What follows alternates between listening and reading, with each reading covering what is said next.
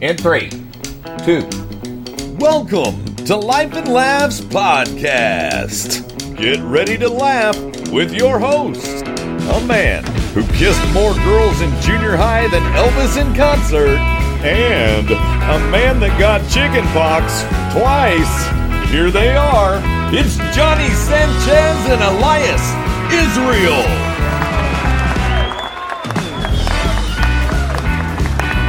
Thank you, Mr. Rick Viper, our MC, and my co-host on the West Coast, Elias Israel. What's up, buddy? Hey, buddy. It's been a rough couple of days for me, just dad-wise. I'll tell you that right now. What's going on, man? Well, my eldest of all my descendants, Destiny Tyndall, she's off in New York City, making a name for herself. Yeah, she's finishing up her college in New York City, right downtown in Manhattan, which, I'm one of those people who celebrate, like, I want you to go for it and stuff, but one of the problems with being that kind of person is that when they leave, oy vey, it's just, when I drove her to LAX just the other day, it was, I literally, I just sat in the parking lot, just crying, like I was just, it was ugly. So I've had a pretty emotional week, that, and then I had 2 more bookings postponed because of COVID-19. Yes. Oh, still going on. We're still having effects of COVID. Yeah. Man, this is crazy. It is. So all the people who bought tickets for the St. Louis shows, just hold on to them. Now, speaking of your shows, you are going to be coming to Benton, Arkansas, and I'm actually going to get to be there with you. Tell us about that. Yeah, that's going to be fun. So this is going to be the first one that Johnny and I get to do a live, I think we're even going to do a live segment of the podcast at the show. And so because of proximity, Johnny's able to be there, and it's going to be a good old time in Benton, Arkansas. That's how you say it if you're local. Benton, Arkansas. Good buddy of mine, a pastor of a church, Centerpoint Church out in Benton. He's letting us use the building, and so he said, yeah, come on in. They've got plenty of room so we can social distance and all the kind of stuff. And so people are concerned, listen, if you'll go to the grocery store with a mask on and feel safe, it's going to be safe for you in there. In fact, we should do a contest. We should judge the most creative face mask that people wear to the show and give them a free T-shirt. Oh, that's a great idea. We should do that, man. We should do that. And if they want more information about the show, they can just follow you on all your socials on Facebook or Instagram. Sure. Yeah, there's information there about it. And that's coming up Saturday, the 22nd of August. So you guys be there if you can. We'd love to see you. An elephant mask. That's what I want to see. An elephant mask with a big, long elephant trunk, but it's filled with peanuts. The whole thing's filled with peanuts. Oh, my gosh.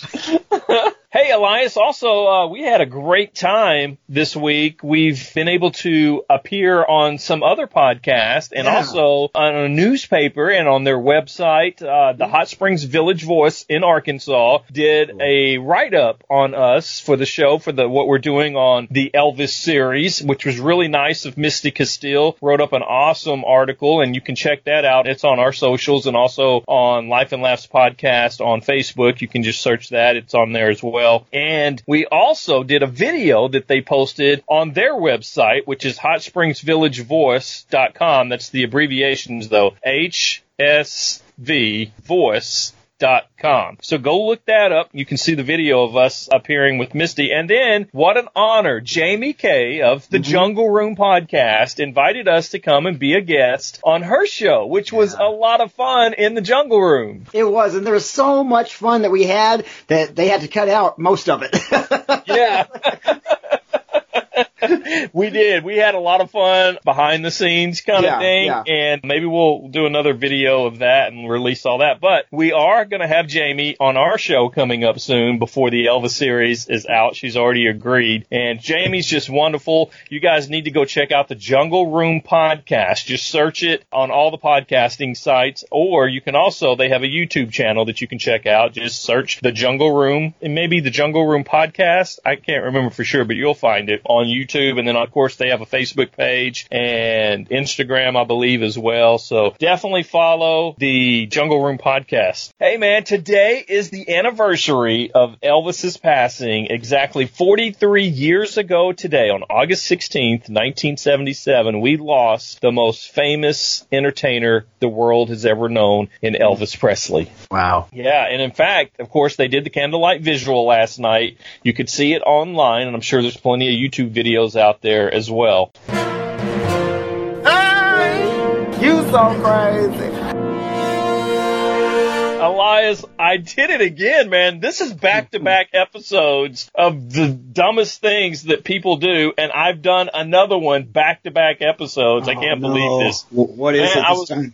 I was in a hurry. I had an appointment. I was going to my dentist, in fact, and I walked out. It was early in the morning. I always try to make appointments later in the day, but this one was early. I was tired. So I walked out, and the sun was shining so bright. I'm looking down, you know, when that sun's just hitting you in the face. And yes. So I'm looking down, so I unlock my truck. I open the door to my truck.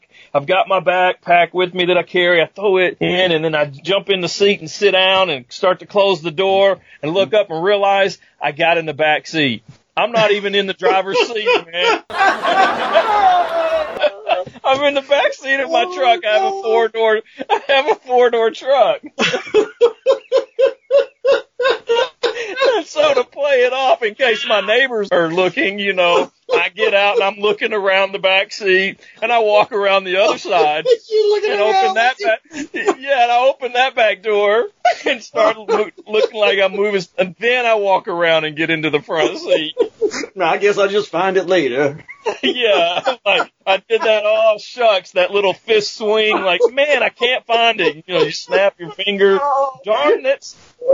Man, one time someone was picking me up at the airport, and sometimes I don't know the hosts that are coming, you know. They'll just tell me, we're going to be in this kind of vehicle, so when you see a white Camry, that's us, you know, at baggage claim. And then we go to the hotel or whatever. And and this reminds me, you telling me this story, it reminds me of one time they were picking me up at an airport. It was in Atlanta, and I go out. I don't know the host. I don't have a relationship with the host. And this car is sitting there. It was the description of the car that was supposed to be picking me up. And so I just get in, and this poor lady, now, if you've ever seen the visual of me, I'm a 200-pound, fully tattooed, eye makeup, giant glam hair, bandanas, scars. I got the whole thing. I look like Jack Sparrow coming into your car. And I just get in, and I'm smiling at her. And it's this poor lady, and she was there to pick up her child or something. And she was going, "Oh, can I help you?" It was at this moment that he knew. Oh, my God. I scared her to death. It wasn't the right car. It was not the right car. Oh, I love it. Oh, my gosh. Hey, man, we have one of the best shows that we've had, and it's also a little bit long, so be prepared for that, but it is well worth it. Very interesting. Coming up, we have a girl that dated not only Elvis Presley, but she dated John Snyder, Ricky Nelson, Burt Reynolds, always in the right place at the right time. You'll hear more about that in the show. Diana Goodman McDaniel is coming up on the show. Oh, and guess what? JoJo just told me that we got a special guest coming up at the end of the show to play trivia. He won't tell me who it is, but I'm excited. Oh, that always makes me nervous when JoJo is involved. JoJo, our producer. So don't go away. That's coming up and much more right here on Life and Laughs Podcast.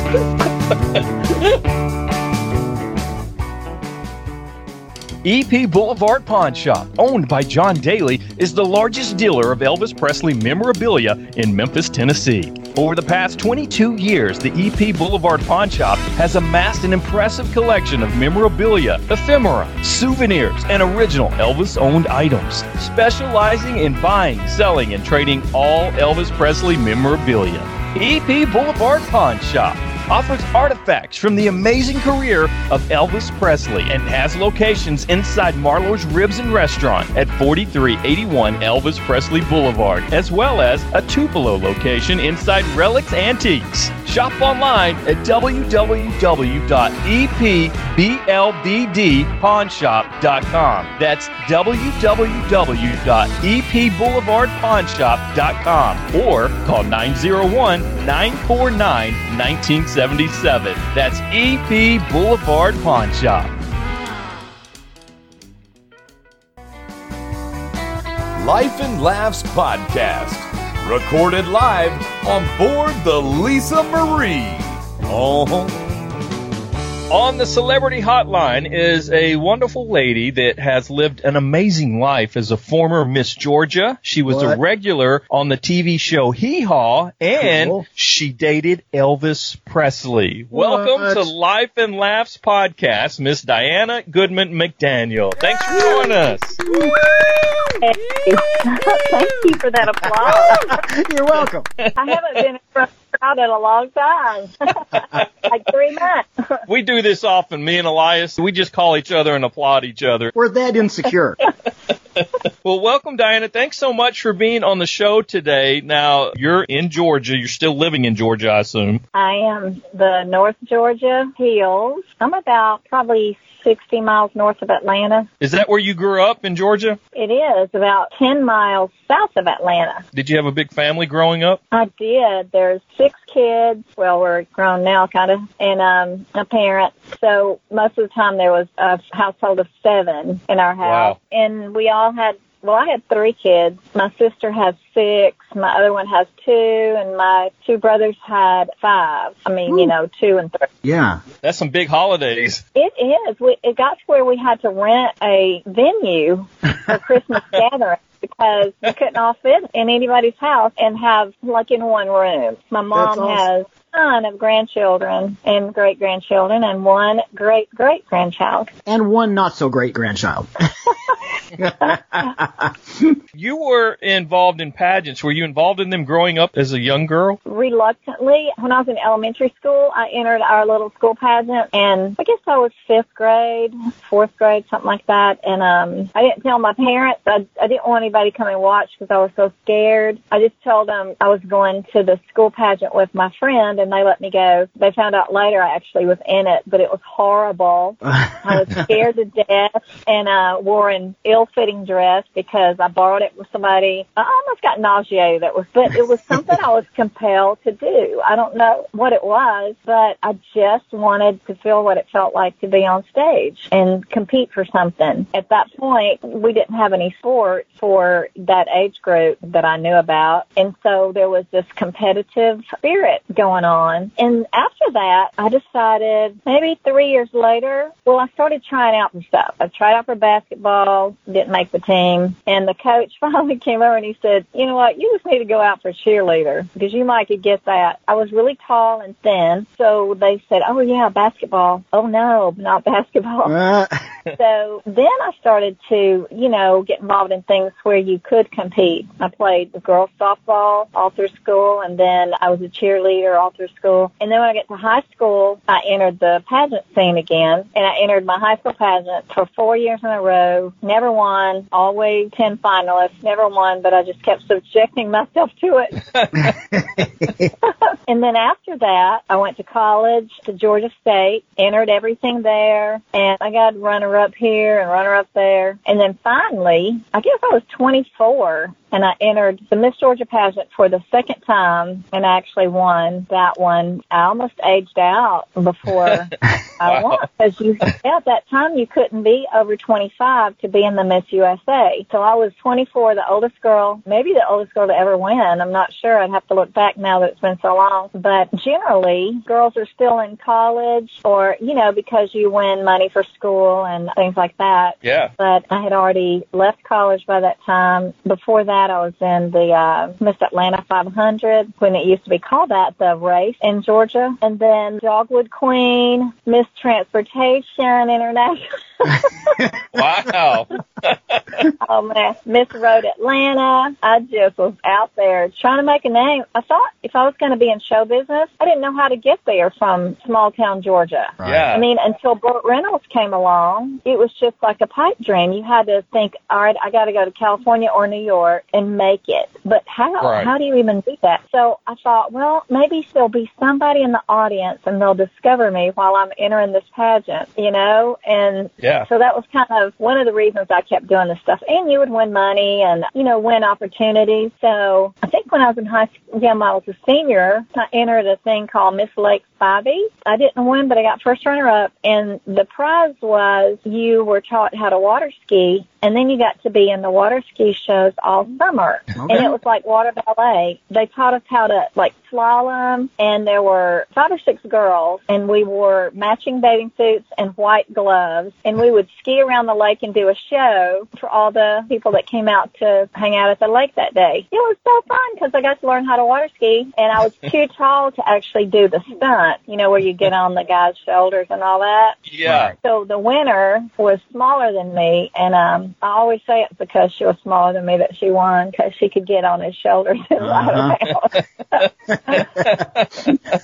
Well, now, you were Miss Georgia when you met the most famous man in the world. Tell us how you met Elvis Presley. Well, yeah, I guess I could attribute it to that, because I was in Memphis because of the Miss Georgia pageant. I had to go there to do a little promo for 2 different companies. One was one day and one was the other day. So the day in between, I didn't have anything to do. I didn't know anybody there, so I called a cab to take me to the mall. On the way to the mall, the cabbie was chit-chatting. He was from foreign country like Iran or something like that, or India. Mm-hmm. He was talking to me, you know, what brings you here and that kind of thing. And so I told him, and he said, you know, have you ever been here before? And I said, no. He said, well, you know, Elvis Presley lives here. And I'm like, oh, I don't know if I knew that or not. Maybe. But he said, we're going to pass his house. Would you like to stop and kind of take a look? I said, sure. You know, I didn't know what I was in for. When we got to the house, he pulled over where the gate was. So I stepped out, and then I was going to get back in the car, and he said, well, you don't want to look around? I'm like, the gate's closed. How am I going to look around? You know, I'm just standing here looking through the gate.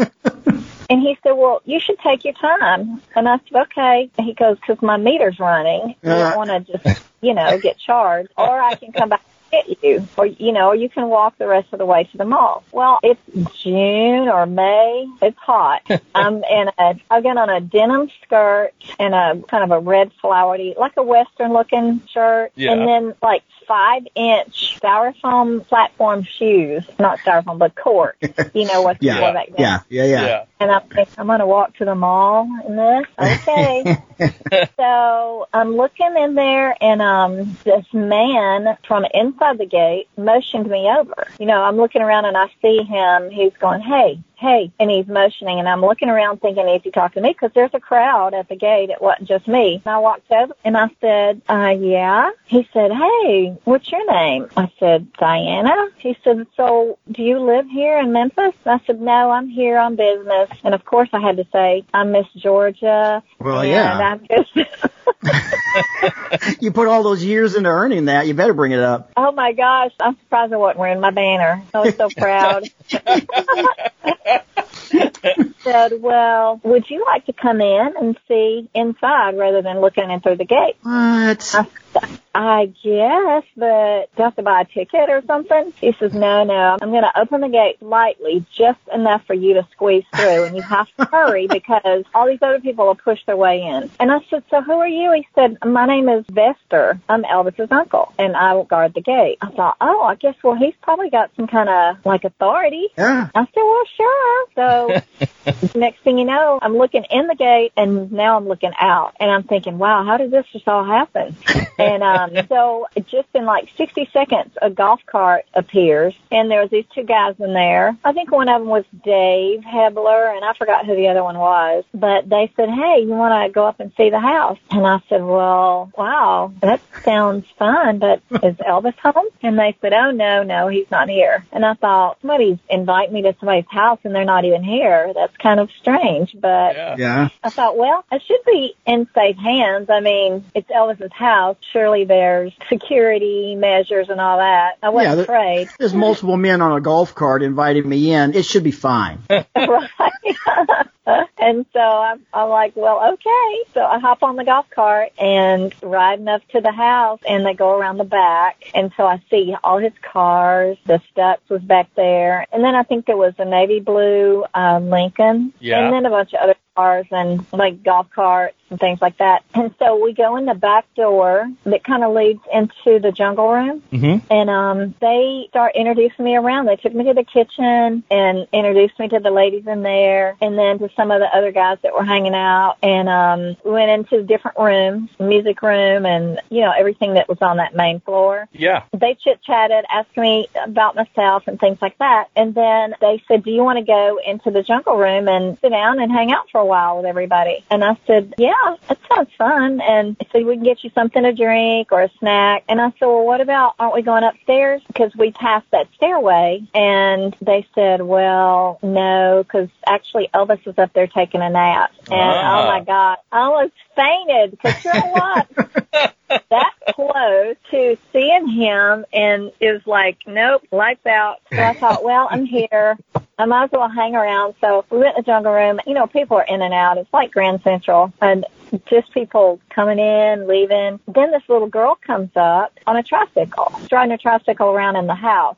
And she came over to me, and I said, well, hello, who are you? And she said, I'm Lisa Marie. And I thought, yeah, he's home. He's not going to have his daughter here, you know, and he's gone somewhere. So, and I kept thinking, well, he's bound to come down, because here's this little girl. She was, what, 5 or 7 at that time? She was little. Yeah. Cute little blonde. And just so carefree, and had the run of that house. There's no telling what the furniture cost. And she had the freedom to bump it and ride that tricycle like a madman all through there. She was just so at home, you know. It was really, really sweet. So finally, the afternoon wore on, and obviously Tabby was nowhere to be found at that point. So I think it was Dave. So Dave said, would you like me to take you back to your hotel? And I said, yeah, I guess so. So we went out to one of the Lincolns and got in there, and he took me back. And on the way, he said, Elvis wants to know if you want to go to the movies tonight. And I'm like, I haven't even met Elvis, and he's inviting me to the movie. He said, well, he told me to ask you. And I said, well, yeah, I guess. What time? He goes, well, I'll pick you up around 11 or 11:30, because he's going to rent the theater, so we won't actually get started till about midnight. And I thought, how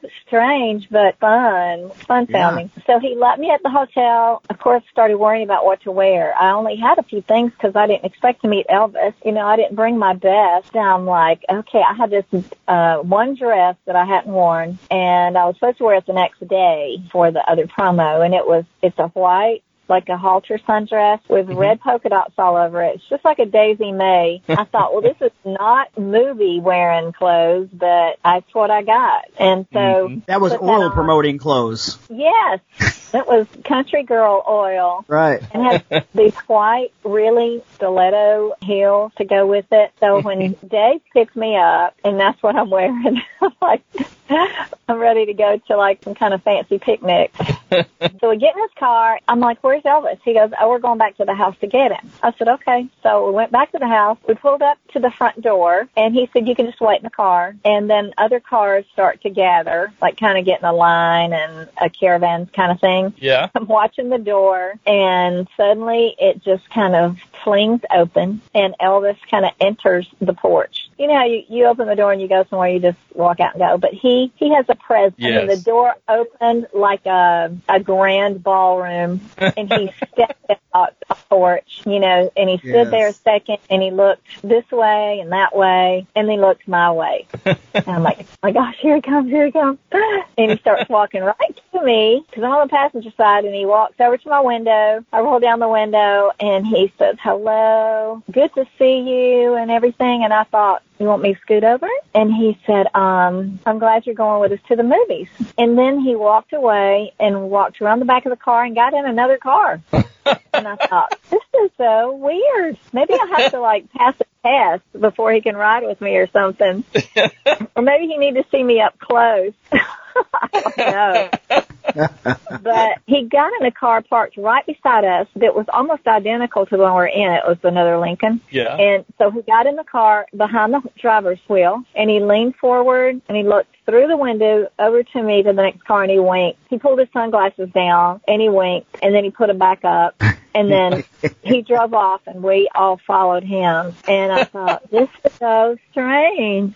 And so then we get to the movie. Dave comes and opens the door, and he said, now, I got to go over a few things with you. You can't touch Elvis. Don't lunge at him. Don't take any pictures. He hates it when friends just start taking pictures, unless it's unplanned, you know. He doesn't want you don't need to act like a fan. And I didn't have a camera anyway, so that part was fine. And they said, don't lunge at him, you know, don't just start talking unless he talks. And I thought, I mean, I kind of got it because I'm a stranger that they just picked up from the gate, and they're bringing me in the company of Elvis Presley. And so I really got where they were going with it, but it was also a little bit unusual. Yeah. So I'm like, okay, I'll behave if that's what you want. So we went in, and there was a row that he always sat on. And they told me I was going to have to sit behind him at an angle, not directly behind him, but one seat over behind him, so he could turn around and talk to me. I'm thinking, well, what if I'm sitting beside him? Wouldn't that be easier to talk?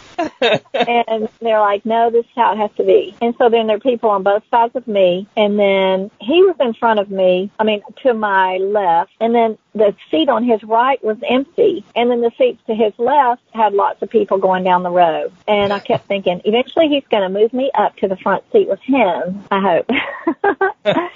And so he turned around. When he got in, everybody got in their seats, and he turned around, was talking to me and stuff like, so what brings you here? And, you know, all that kind of stuff. He said, I hear you're Miss Georgia. I said, yeah. And then he said, do you want something to eat? You know, something to drink, or the snack bar is open. Anything you want, you can have. And of course, I'm a nervous wreck, so I just told him to bring me a Tab. Do you even know what Tab is? Yeah, okay, my mom loved Tab. She loved Tab. Yeah, I'm type 1 diabetic since I was 4, and I was born in 72, so Tab is the drink that we had at the house.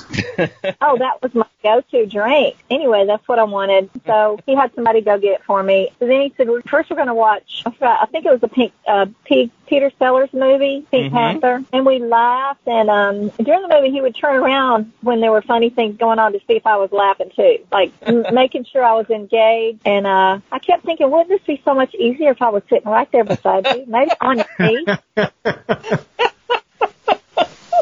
So then that movie ended, and everybody got up and stretched, went to the bathroom, concession stand. And then he said, next we're going to watch another movie, something about, it had numbers in the name. It was like 2001 something, or it was some kind of sci-fi kind of movie, and it was some kind of craziness, people acting weird and like playing games where you run over people in the road and you get a point and stuff like that. Yeah.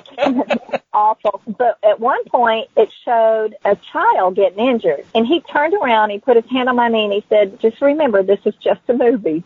And it's like he felt that I would feel that. You know, I guess as a female, I mean, not him, but me, he felt the need to let me know. I must have gasped or something. I don't know what happened, but it was so sweet. It was just such a sweet memory. And it was at that time I could see his hand. He let it linger long enough for me to see that he had a little black mark on his finger where he like mashed it or something like that. And I just wanted to kiss it for him. But I had been told not to. I wasn't an introvert at all, but I wasn't real assertive in that way, like until I was comfortable in a situation. I wasn't just like a gangbuster kind of person jumping right in. So he made all the conversational moves and all the gestures and things like that. And then we watched another movie. I forget what it was, because by then it was like 8 o'clock in the morning, and we had been there all night. And finally at the end of the third movie, they said, okay, we're done. We're going home. And he turned around and he took my hand and said, it was so nice to meet you, and, you know, thanks for coming. I hope you had fun. And then I'm waiting for him to say, I'll take you home. Yeah. And he said, Dave is going to take you back to your hotel. I was crushed. I'm like, some date. And there wasn't even a pandemic going on at that time. Right. You were 6 feet away. No, socially distant, not socially acceptable.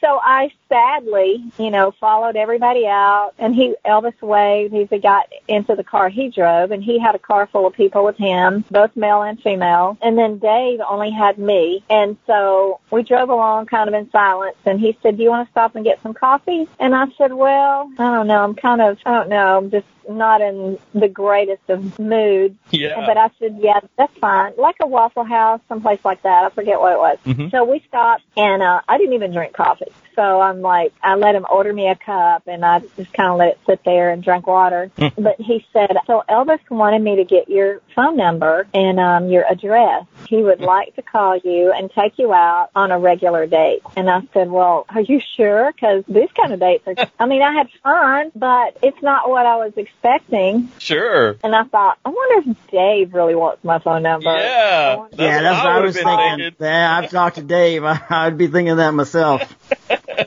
Well, and I didn't want to, speak words that Dave might not even be thinking, because he'd probably be like, oh, I don't have any interest in that girl. But anyway, he actually had a pen and a paper in his pocket and pulled it out. Because I don't know if we traveled with pen and paper like we do now, because I don't even remember having a purse. That's just how far. I'm sure I did, because back in then you had to have a key to get in your room and stuff. And I had to have my lip gloss, Amen. So I said, well, I guess if you're sure, because this was kind of weird tonight. So I wrote down my name, my phone number, and my address. He said, okay. He said he wants to call you. And I said, okay. So he took me back to my room, and then the next day I did my thing. Well, actually, it was that day, because I got home early, and then I had to work that afternoon. And then the next morning flew back home to Atlanta. And I remember walking through the airport thinking, I wonder if people can tell I've been with Elvis. Don't I just look like I glow or something? Or I was hoping somebody would stop and say, oh, you look like you have met somebody. You look so happy. Right. You showed up a mere Miss Georgia, and you left there in the presence of King. Yes. So anyway, I got on my plane, went home. My brother picked me up at the airport. I told him all about it. He said, yeah, right. Took me to my mom. I was living at my mom's house at that time, because when you win a pageant like that, you have a lot of travel, and you don't get to work at your own job. You have to be at the beck and call of the crown kind of. Yeah. So I was living at my mom's through that year. So I was telling her all about it, and she said, you're just making that up. How did you get to meet Elvis? I said, well, it's very strange how it all happened, but it really happened. Well, she just blew it off. My sisters, everybody was like, you're just making, because I was a little bit of not a prankster, but a little bit. So they had reason to think I was doing like an April Fool. Yeah.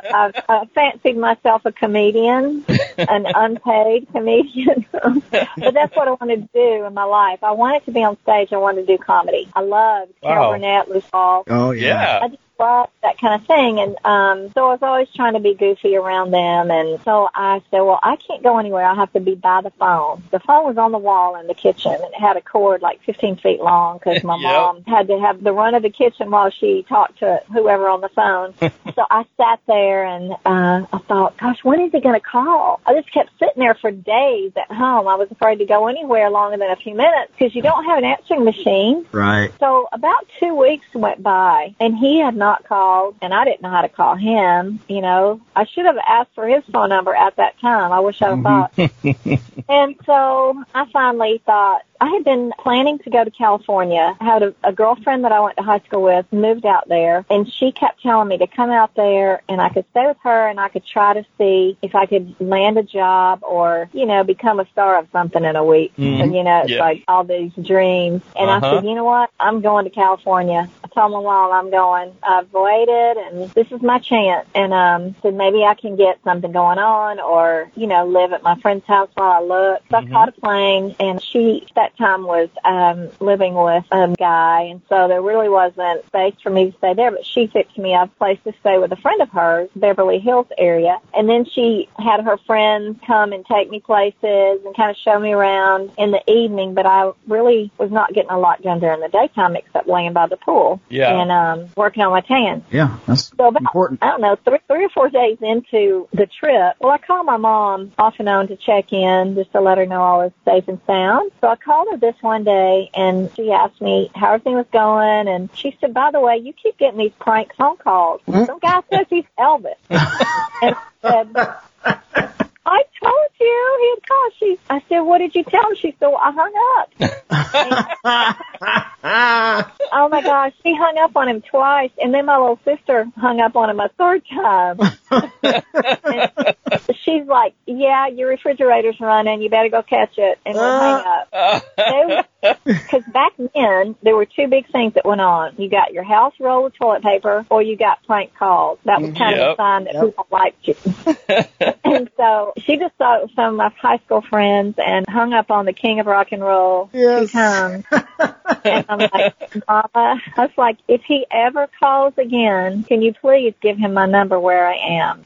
He said, well, are you sure it's really Elvis? I said, yes, I'm positive. And so literally in about 10 minutes, the phone rang, and there was a housekeeper at this house where I was staying, and she answered the phone and came and picked up the extension at the pool and handed it to me. And there was this voice that said, hey, baby, this is Elvis. I'm like, finally! Oh, my gosh! Over like a month. I don't even know how long it took. Finally, he said, why did you go to California? I said, well, I want to be an actress, and you never called. He said, but I told you I would. I told you I would call, and I don't go back on my word. I'm like, well, I didn't know, and I was just, I have to have a life. I couldn't just, wait by the phone, although I wanted you to call. He said, well, it just makes it complicated because I wanted you to come to New York with me when I do my concert there, and so now I have to figure out how to get you from California to New York rather than Georgia. And so at that realization, he didn't realize that when he first made the plan. He's thinking he's bringing me from Georgia, and then when my mom told him I was in California, it became a little more complicated to get me there for that night. But he said, okay, I'm going to try to get a flight. Can you be ready, let's say 2 hours? And I'm like, yeah, I can. And I'm thinking, I just got out here. It takes 5 hours to get to California. Now I'm about to leave, but it's okay. And so I said, yeah, I'll be ready. Gave him my address for the house. He's going to have a chauffeur pick me up, take me to the airport, all that. So I hung up, totally thrilled. I thought, okay, I got about another hour. I can get some more sun so I can look like really the Barbie doll, Yeah. So the phone rings again, and the housekeeper comes out, answers it, hands it to me again, and this time she's not smiling. It's Elvis. He said, I just realized with the time change, can you be ready in like an hour maybe? And I said, I think so. I'll do my best. He said, okay, I'll have somebody pick you up in an hour, and then I'm going to still try to find the right flight. I said, okay. So then I knew I had to go in the house and start getting after it. Well, the phone rang again, and it was Elvis. And he said, can you be ready in 30 minutes? He said, yeah. And I'm covered in iodine and baby oil and at the pool, and I've still got to pack. He said, there are no flights that can get you here in time, so I'm just going to have a Learjet pick you up, and it'll be ready when you get there. And I have my chauffeur will pick you up in 30 minutes. And don't worry about packing. I'll get everything you need when you get here. I thought, wow, I am packing because I'm not going to spend all my time shopping when I could be with Elvis. Yeah. So to this day, I don't know how I accomplished it, but I showered, washed my hair. Literally crammed everything in suitcases. Nothing was where it's supposed to be. Nothing was folded. And I put curlers in my hair and put on some jeans and a little peasant shirt and some big platform shoes, and the doorbell rang. No makeup, nothing. And it was a British chauffeur in a gray suit with the hat. You could just imagine it's the epitome of a well-bred man. Mm-hmm. Yeah. And I walk up to him, and he looks at me like Elvis has lost his mind. Because here I am in a vision of huge brush rollers, looking like I'd been drugged through the mail, I'm sure, but had all my bags. I probably had 6 or 7 bags. Back then, they didn't charge you to carry bags. You could bring everything. He got everything. There was a stretch Mercedes limousine. He put everything in there and then put me in there, tipped his hat, and off we went. And I'm driving through Beverly Hills with my hair all in curlers and thinking, wow, how did this happen? How did I get here? Because, you know, I had 5 hours to put myself together. I had my little train case with all the makeup, which I didn't wear much makeup anyway. Back then, I was a little bit of an all-natural girl, but it had my brush and everything. I thought, I've got all this time in the air to put myself together before I see him. So off we went. About halfway through the flight, the co-pilot comes back to me and he says, we're not going to make it in time. And at that point, no. I'm glad he added the in time part. That first part was scary. Yeah, right. We're not going to make it. And I'm just like, oh no. We have to make it. And he said, with the time change and the flight time, we're not going to make it. But, you know, the concert will be over. Elvis said to take you over to his airplane, take you off of this airplane and put you on the other one, and he will be there as soon as the concert's over. So the last half of the flight was very disheartening, you know, because where do you go from there? I didn't know. Yeah. I thought like that was one and done kind of thing, and they were going to turn me around back to somewhere. Sure enough, you know, we landed. Rick Stanley and Billy and Dave were out there to meet the Learjet. And so they helped get me off the plane. And I'll never forget, they were arguing like crazy with each other about who was going to carry my bags, because they were all Elvis's brothers. Why they got to carry my bags? But, you know, the pilot said, well, Elvis said for y'all to take her and her things and put her on the other airplane. So they were forced, and Ricky complained the whole time, dragging my suitcases over there. I mean, at the time I felt awful. I said, well, I'll just carry them myself. Oh, we'll do it. Because, you know, here they were, who they are, and forced to be my bag guys. They were actually really sweet and cordial. They were very loyal to him, but yet they were cautious with females in his life, you know. But, you know, I didn't pursue Elvis, and so they really didn't have any reason to be worried about me. Later that night, after we finally are together, I said, how did you know me to ask me for a date? How did all this happen? And he said that he was watching the camera at the gate at that time. And he saw me at the gate, and he told Vester to find out who I was and get some information. And so he was in charge of all this from the beginning. As I talk about it, it gives me chills even more, because he could have anybody. And don't you know there's a million women that come up to that gate that are gorgeous or interesting or whatever. Mm-hmm. But that moment, he just happened to be watching it from his room, and there I was at that time, you know, providentially, and he set the wheels in motion. He said he wanted to take me to his house in California so we could hang out when he wasn't working, because he would talk to me about the schedule and how hectic it was and how everything had to be just right and how the crowd could be dangerous sometimes. I had never seen Elvis in concert. Were you familiar with Elvis and his music? Oh, yeah. My mom grew up during Elvis, and my aunts and uncles, they took me to see movies. My uncle would buy me every new record that Elvis would have, and they just wanted me to know who Elvis was and enjoy his music. And, now here you are, face to face with him. I know. And so after we finally got on the other plane, and then he finally got back, when he got on the airplane, he went straight into a curtained-off area that was kind of his dressing and relaxing area. I didn't know about it. Mm-hmm. So is he not even going to come sit with me after all this? I have not had any food. I've been on an airplane for 5 hours, and now another hour and a half on a tarmac on another airplane. You know, no company, and he's going to go in that room. Like, what is going on here? Oh, yeah. You know, the thing I've learned the most out of this is there's a cab driver somewhere out there that never got paid. Have you heard those rumors that this guy, I mean, people try to take the mystique away from it all by saying that this cabbie drove around looking for women to bring to Elvis. Oh, you know? Really? I've never heard that. I saw somebody write it on one of the pages, and I'll read some of the craziest things. I'm like, no, that didn't happen. That man, but yeah, I would like to thank him. If I ever knew where he was, I would like to say thank you. Next on Life and Laughs, it's Habib. Habib is on to describe the story of meeting Diana. I would like to be thanking you. Will Elvis ever come out of his room? Will Diana stay, or will she jump off the plane with a parachute? Find out coming up after this.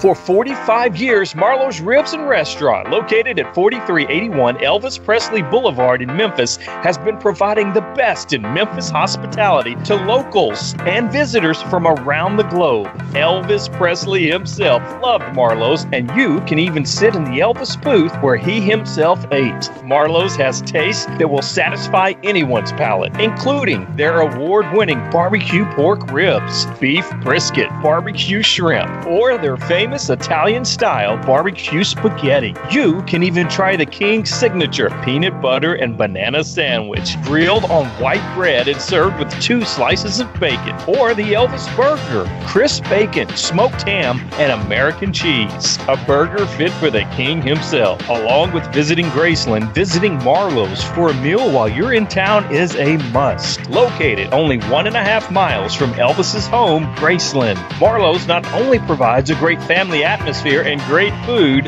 they will even pick you up in one of the Elvis-inspired pink limousines from some of the close-by hotels, shuttle you right to Marlowe's, and drive you back when you're finished. All in the style Elvis himself would be proud of. So next time you're in Memphis, make sure you stop by Marlowe's at 4381 Elvis Presley Boulevard, or you can order online at marlowsmemphis.net or call 901-332-4159. Come enjoy the ultimate dining experience at Marlowe's. Life and Laughs Podcast, where it's more fun than a barrel of monkeys. Wait, who are we kidding? You ever put monkeys in a barrel? Jeez. Welcome back to Life and Laughs Podcast, the Elvis series with special guest Diana Goodman McDaniel. Okay, Diana, when we left off, what a whirlwind of excitement. You had just been whisked away on a plane to see Elvis Presley at his concert, and he had just come onto the plane. You have just seen him, but he goes straight to the back of the plane after you've been sitting there waiting for him on a tarmac for an hour and a half, and you're hungry. You haven't eaten for over 5 hours, you said, and Elvis goes to the back. I think when I landed, his concert was just about to end, according to the pilot. So, you know, as soon as it's over, he literally does leave the building. I found out that's very true. So by the time they got to the airport, it's probably 40 minutes. You know, I'm sitting in there just kind of waiting and anticipating and everything what it's going to be like. When I first lay eyes on him, and is he going to sit by me or is he going to sit in front of me? How's this going to work? Right. Then you can hear the flurry of the cars outside because, you know, they're not at a gate like a normal airplane would be. They're out on the tarmac and you drive up to the stairs and all that. And so the police cars and the limos racing up so you can see it all unfolding out the window. And then, yeah, everybody starts to run. It's always a mad dash because there are always people trying to follow him, you know, so he's always trying to get away from people. So he's got the cape, the overcoat kind of thing, and he runs up and it's flying in the breeze. It's just so picturesque, you know. Yes. And, he enters the plane and goes directly to that curtained off area. I'm like, oh my gosh. And so after that, the pilot directs everyone to buckle their seatbelts and prepare for takeoff. So I do what they say, and a couple of people walk back and ask if I'm comfortable, if I'd like something to drink. They offered me a Shasta. I took a diet Shasta. That's what Elvis liked to drink, Shasta Cola and root beer. So I had that. They said, let us know if you need anything. I can't remember who it was, but there's people milling around, not really flight attendants, but just people. I just said, okay. So then we fly for a while, and then the pilot comes on and says that we are approaching wherever we were going. I can't remember, it's kind of like a blur, a lot of these moments. I said, oh, okay. So we position ourselves for landing, start to prepare. In a few more minutes, when we're almost ready to put down the landing gear, the curtain opens and Elvis has changed clothes. He looks refreshed. He comes just walking down the little aisle and he's coming straight to me. And he gets to the edge and he steps over me and he sits on the other side of me instead of having me scoot in. So I'm on the aisle seat. And it's more like a bench, like a table and a bench. Is this one of the planes that Elvis owned, or is this a chartered plane? I think he owned it. It's the one he had before the Lisa Marie. Well, he had the Lisa Marie, but it was not running yet. So it's probably the Jetstar, the smaller Jetstar, possibly. Yeah, it was all redone inside. Yes. Yeah, that must have been it. So he sat down, and then it's just so, I can hardly put it in words because here I've been waiting for days, weeks for this moment. And I feel so unprepared because now we've had 6-7 hours and my makeup or whatever I wore and my hair had come and gone. I was limp. Like I felt limp as a dish rag and, not at all prepared to meet this man in a bigger way than before. And he had seen me already at, a semi-best, but he had never seen me really dolled up, And even at that moment, I wasn't going to be. I was going to be cuter, I thought, than I ended up being. And I felt so insecure. But anyway, he seemed to look past that, and he sat down, and he said, I am so sorry. He just started apologizing. I'm so sorry. I tried so hard to get you here so you could go with me to the show. And I'm like, you know what? I didn't even realize you were taking me to your show. I thought you were taking me to a show, a concert. I didn't even put it together that I was going to watch him until later. Yeah. Then I was even more upset that I had missed it. Here I had the chance. I was going to be his date to his show, and I had never seen him in concert before. So added more disappointment. And then he took my hand. He was examining my fingers, and I was really into turquoise jewelry. He kind of liked that a little bit too. He had a little, I don't know, not a Western leaning, but a Southwest look a little bit sometimes, with his costumes and his jewelry. But he said, oh, you like turquoise jewelry? And I'm like, yeah, I do. And I'm thinking, how'd you know? Because I had it on my neck, my ears, like all my fingers. I was a little bit of a bohemian type look. I had a peasant blouse and the hip hugger jeans with the big tall shoes, the bell bottoms, and long straight hair. A little bit, not really hippie, but boho leaning a little bit. What year was this? Was this 75, 74? 75. 75. Okay, yeah. That gives us an idea of the clothing style. Of course, the mid-70s were just like you described. Yep, and I just fit right into that mold, I guess. Are you even able to speak at this point? He's sitting in front of you. You finally have his full attention for the first time, because back in the theater in Memphis, you didn't get his full attention. So what's going through your mind? Is your heart racing? What are the first words you say to him? I'm pretty speechless. I'm shaking, because I'm so nervous.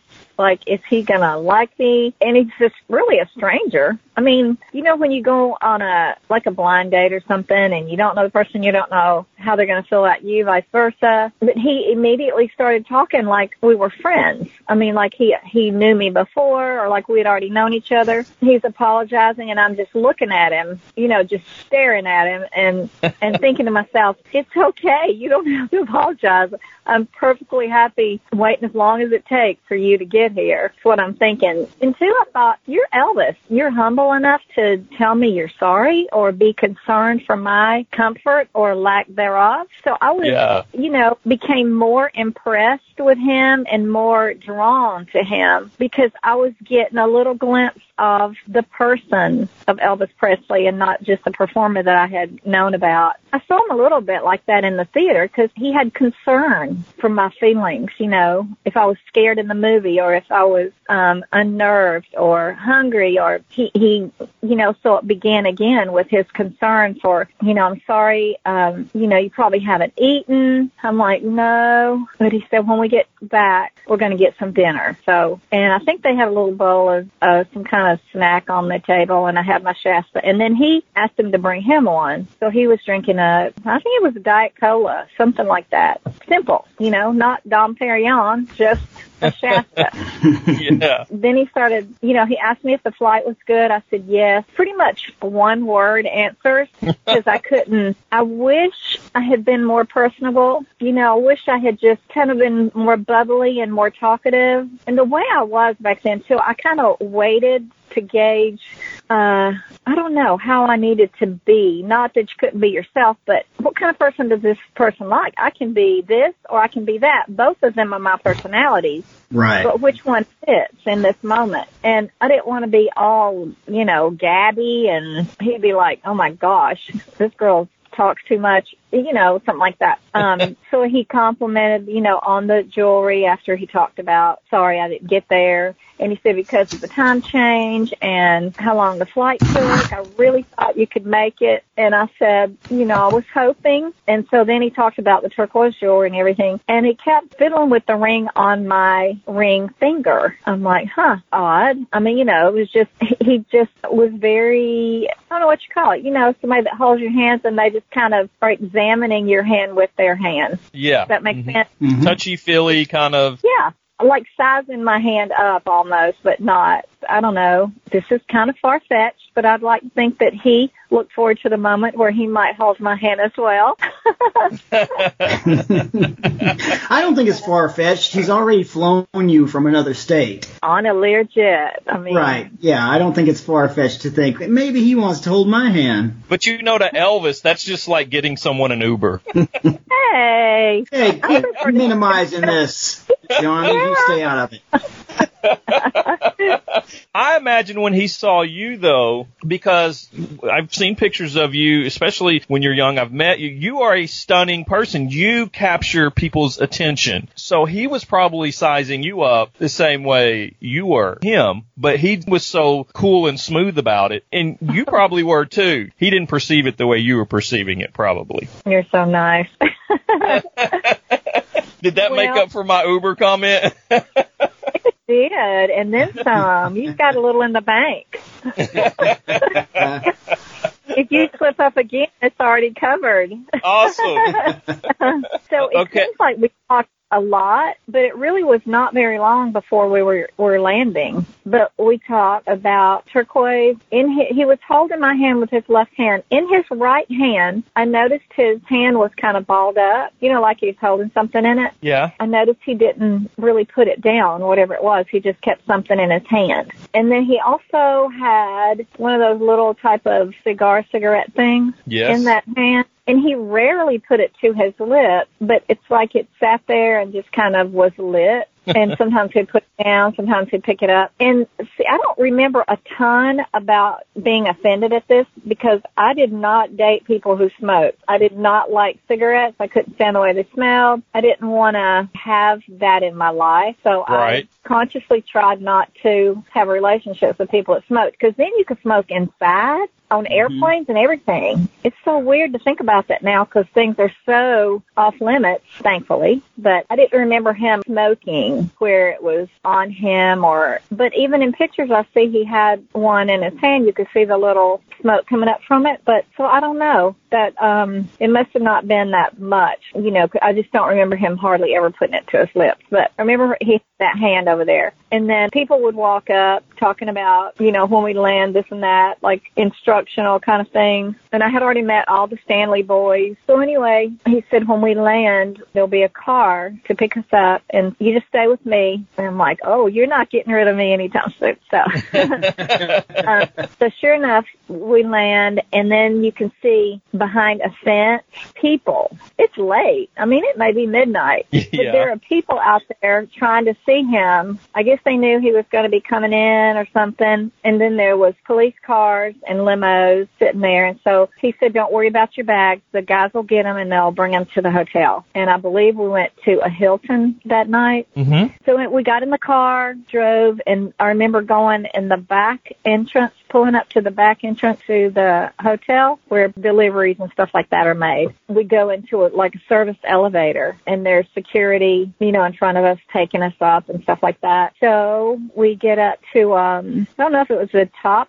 I think it might have been one of the top upper floors. Can't remember how tall. It wasn't like a big old high rise anyway, because we went on the roof one day for him to get some sun. During the times when he would travel, it would be hard for him to get outside during the daylight. So a lot of times they would take us up on the roof of the hotel so he could just get a little sun, you know, a little color on his face and some fresh air in the daytime, because, you know, things were nocturnal, the life schedule. Anyway, we got up to the room. All of a sudden, I mean, I'm 24, so I'm not a spring chicken, you know, but I am, a little naive when it comes to thinking ahead in a way. I had never lived this kind of life. So when we got up to the room and they went to unlock the door, it dawned on me, what's the setup going to be here? Like, oh my gosh, I don't even know this man. And here we're about to go. What was I thinking? Or, you know, it suddenly hit me. Am I going to be, you know, because I hadn't thought of any of that. I didn't know I just didn't even think it. All I thought about was, I'm about to go meet him to go to a show, and we'll probably go to dinner. I don't know from there, because he didn't tell me how long I'd be there, nothing. And that was all I'm thinking. So at that moment, at that door, with a crowd of people standing there, because they get him in his room, and then they all go to their rooms and all that kind of stuff. Yeah. And I'm just like, I just kind of petrified, like, what is next here? What are expectations? To my surprise, I guess, and not, I mean, I don't know, but when they opened the door, it was into like a middle room, like a sitting area. And then we walked to the left of that door, and they opened another door. And he said, I just want you to know I'm not a makeout artist. You have your own room. I would never impose myself on someone, and despite my whatever reputation, that's not how I am. So I don't ever want you to feel any pressure. Whatever happens with us, you will have that decision. And he said, but here's your room. You have privacy to get dressed, and I hope we'll spend a lot of time together, but this is yours. And it was like yellow and white. I was told later that the Hilton decorated those suites for him. Like, all their rooms were not like that. That the Hilton had sets of rooms that were especially for Elvis. But it was a very frilly, feminine room, had its own bathroom and bed and closet, everything. And then it opened into a living room, kitchenette kind of thing. And then on the other side of the living room was Elvis's room. So I not only had my room, I had a space in between before you get to his. So this put your mind at ease a lot, I'm sure, at this point. Oh, completely. I mean, with every move, I am falling for this man more and more, because he's so considerate. He is so thoughtful. To me, maybe a lot of people are like that, but this is my experience with him, you know, and he's walking gingerly. He's still himself, you know, he still says what he says, does what he does, but he has you in mind with whatever. And when he told me you remember he told me not to pack anything, just to come, and he would buy me everything I needed? Yeah. I'm like, no way. Am I going to figure out how to just go shopping? I mean, am I going to go and let him buy my basic needs, like root color for my hair? Oh, no. You know, or whatever it is, you know. You probably could have borrowed his. No, wait, you had blonde hair. Never mind. Right. And I didn't, again, I must be naive, but I didn't even know about him until, you know, later into things. I didn't even think about that, if his hair was natural or not. It looked good. So I had all my stuff with me, but I guess he didn't know whether or not I would. So he had boxes of gifts on the bed already there when he ushered me into my room. Oh, wow. I know, white boxes with big yellow bows, and it was nightwear. And he said, I'm not saying that you don't know how to dress, but if you haven't lived my life, you don't know how to dress in the life that I have. Because he said, we're in the room a lot, and I like to be casual, like have on my pajamas. And so there were nightgowns with robes to match. So there were things you could sleep in, and then a robe to match it to go over it that you could wear in the living room when all the guys were in there. Oh, wow. How thoughtful. So, yeah. I mean, and they were beautiful. White, frilly, tasteful, not like negligees or anything, but very, discreet. Very, with little satin bows, very feminine. Yeah. And so I spent some time opening all that, and because I didn't know that people hung out in his suite all the time, for business, or he greeted people, dignitaries or whoever lived in that town or was at that show that would come by and see him. Because he really never, at least in my experience, he didn't greet a lot of people before or after the show. Mm-hmm. Like, we got there, he would go in the dressing room and usually change and then get on the stage, perform, and then out. He didn't change after the show. He would get straight into the limo and we'd be gone. So there wasn't really a lot of time. I'm not saying someone never came and said hello, but that was not his routine. Yeah. So they would come to the room sometime if he was going to be there for a period of time, Mm-hmm. So he said, if you want to change and get comfortable and come to my room, I'm going to order dinner. And I said, okay. So I got, everything situated and put on one of the lounging attire things. Like princessy kind of thing. And in his room was the breakfast table and chairs and stuff. His room had a sitting area as well as the middle sitting area. Mm-hmm. So he said when I was dressed, just to let him know. So a little while he came over to check on me and everything was okay. And so when I was dressed, I went out and walked across the little living space to his room, and the door was open. So I walked in, and he, of course, was very complimentary. I said, how do you know, my size? He said, I know a lot about you. I'm like, well, because, we didn't have internet. So I'm just wondering how he was just good at knowing. So he came over and he showed me to the table, pulled the chair out and sat down. The table was set. It had flowers. It was very romantic. There was a cart, and he said, I didn't know what you might want to eat, so I ordered one of everything. And literally, cart had a silver dome tray with every entree on the menu. Mm. And he just lifted lids and asked me what I wanted. And I was so nervous. I didn't care. I didn't want anything. I just pretty much wanted to sit there and look at him. And gosh, how many hours now has it been since I had any food and barely anything to drink, because just how it was.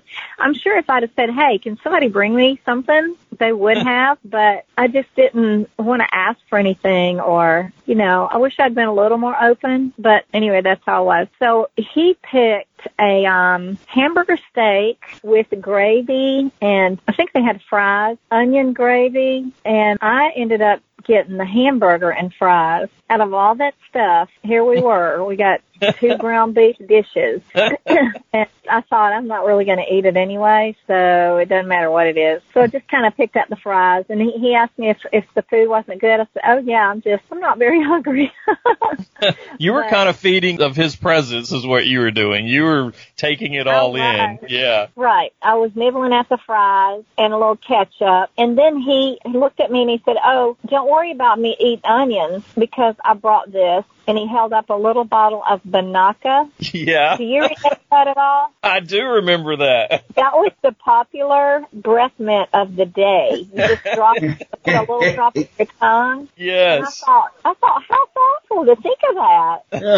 I didn't have any of that with me. And I thought, how kind of him to, ease my worry if I was worried about that, which I was not. I didn't care. I wasn't thinking that. I wasn't even thinking about what was next. All I was thinking about was, we're here, we're eating, he is treating me like a queen, he served me, he's trying to make sure everything is good and comfortable. You were just being swept off your feet, basically, is what's happening right here. Indeed. And this probably was his lifestyle. I mean, it's the way he was, but he was bringing me into his world just one step at a time. That never changed. He always had concern over, what do you want? What do you need? So after he was finished eating, he asked me if I was done. I said yes. And so we got up and moved over to the little sofa thing that was in there and sat and talked some more. I saw a little black box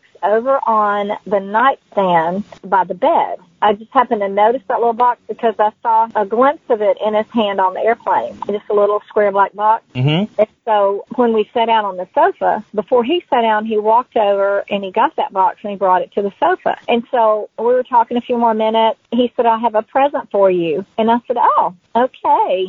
And he opened that box, and it was a ring, a diamond and sapphire, and he took it out of the box, and he picked up my hand, and he put it on my right ring finger. And I thought, that explains, why he was fiddling with, and it Yes. was perfectly. I mean, Smooth. it was on. And I said, oh, my gosh, is that real? And he got so offended. He said, Oh, "Do you think I would give you a fake ring?" And I said, I don't know. Why would you give me a real ring? I mean, Yeah, this isn't normal in the real world. Yeah. yeah, I said, I don't know. I've never held anything this extravagant, much less owned anything. And it's hard for me to imagine that this is our first date and you're giving me a ring like this. It's like, where do you go from? And I said, I'm sorry, I'm not trying to be rude. I'm just so overwhelmed. And he said, yes, it's real. It's a diamond and sapphire. He said, I had it made. My jeweler made this for me to give to you. Oh, and, man. Yes. And I would meet Lowell Hayes. He was on an airplane with us when we were coming from somewhere. I can't remember which trip, but he was on the airplane with us with this briefcase full of jewelry that he had made for Elvis. He gave a lot of it to me, and then he gave things to some of the other people, like some of the guys had a girlfriend with him that they had been dating. He gave a ring to her one time. Just, yeah. So Wow. Then I said, how did you know what size I wore? And he said, I know a lot about you. He said, I know your dad is a truck driver for, I believe it was MR&R Trucking Company. He said, I know you have 3 sisters and 2 brothers. And he knew a lot about me. And I know back then, to find out a person, you'd run a D&B on them, something like that, with Dun and Bradstreet. You want to know their financial life. But I don't know how he knew so much about my personal life and my family and everything. And he said, I just make it my business to know. So I still don't know. I guess you just call and ask questions to people. I mean, I don't know. How flattering that he went to all of that trouble just for you. Well, I was very flattered. And then I thought, he's probably trying to make sure I'm not some fruitcake, too. If you're about to bring someone into your life and around everybody you know, and you are the person you are, your status and your fame, you got to be careful. Yeah. So, I mean, I was fascinated that he knew all that. When I thought it further, I kind of understood why he would need to know extra things about somebody. So he knew all my sizes. That's why the clothing fit, the ring fit. We got through all the moment about it being real, and I just kept staring at it. I was just like, oh my goodness, this is mine. I wonder if he's going to make me give it back when I leave. I wonder if I just get to borrow it.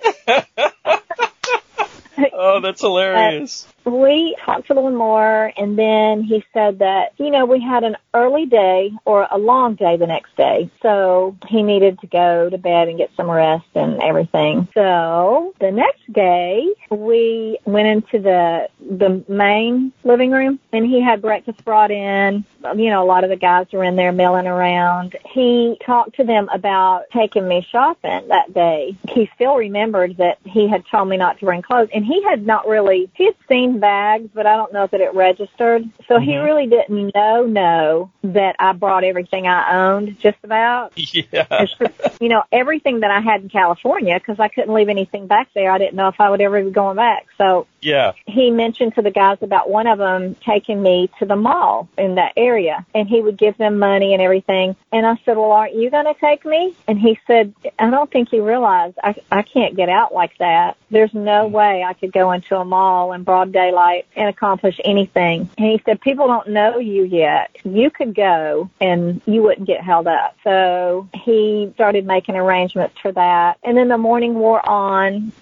People came in and out. And then it was going to be time to get ready for the show that night. And he said, I don't think you're going to have time to go after all. And I said, well, it's okay. I brought some stuff with me. He said, well, I just want to give you some money. And at any point, if we have a break where you can go, I can take the guys to take you shopping. And I said, that's okay. I don't need anything. I especially don't want any money. It feels weird. And he said, well, I made a promise to you. And he threw several stacks of bills on the bed, all bound up in, you know how when you get it from the bank, it's all bound up in whatever it is. He just kind of threw it on the bed over there. And I said, I really don't. That feels weird to take that. He said, well, just go buy a bunch of lollipops. To him, it was no big deal. He was, you know, he couldn't order out like that. He was trying to honor his word, and he was a little offended that I looked at it differently than it was. Yeah. But to me, it felt weird. Right. I mean, had we been together and we were, you know, an item and I was dependent on him for my sustenance, that would be different. But he was offended because I made him feel like it was anything other than what it was in his mind and his heart. Right. His intentions were pure. Right. So anyway, we were kind of at a standoff.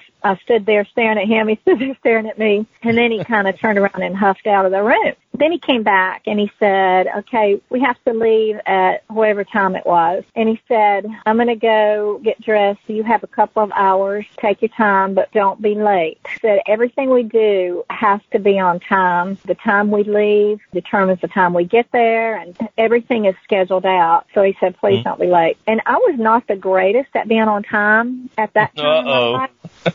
Yeah.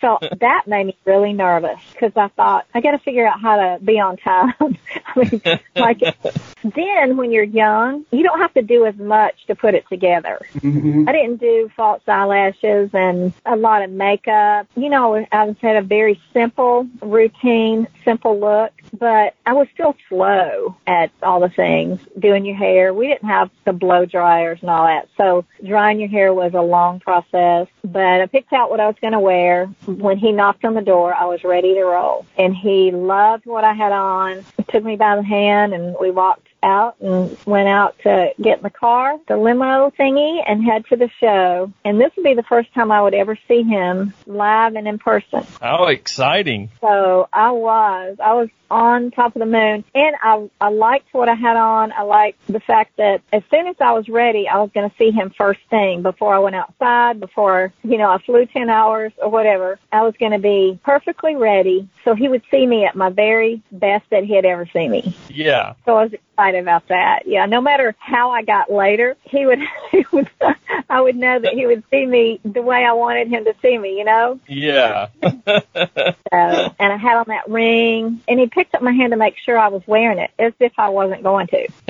You know, he remembered stuff. So, yeah, we went down the service exit, and the limos were out there waiting, and police and, you know, escorts and everything, and we got into the limo. So that would be the first night that the paparazzi would get a picture of me with Elvis, and then I would be the mystery blonde for a little while. So the picture that you may have seen, I have on a white, like a halter top evening. Yes. Yes, I have seen that. That was the first night, you know, that we had been out to the show and everything. The pictures were taken, I believe, when we left, not on the way. Well, maybe it was on the way because he has on an outfit that's not what he wore in the show, I believe, in a light blue suit kind of thing. Mm-hmm. But when people would run up to the car and press to the windows, and I didn't know how to act. I was just trying to look down, like act like I didn't see it, rather than like now, you know, we take selfies. We're all about it.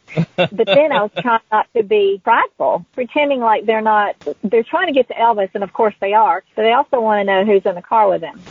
Yeah. Especially if it's somebody new. This is what he said. Don't look away. Look right at them. Put your arm around me and bring your head up next to mine. We're going to play a game with them. And he said, do not tell them your name. They're going to have to find out on their own, and that's our game. So in a picture where you see my hand around his head, he told me to do that. I would never have just like exercised myself toward him in that way, not having known him very long. But he initiated all that. And he told me to put my hand on his knee. All the things I'm doing, he was prompting for the photographer's sake. And then he said, we'll see how long it takes them to find out what your name is. And I said, okay. So that was kind of fun.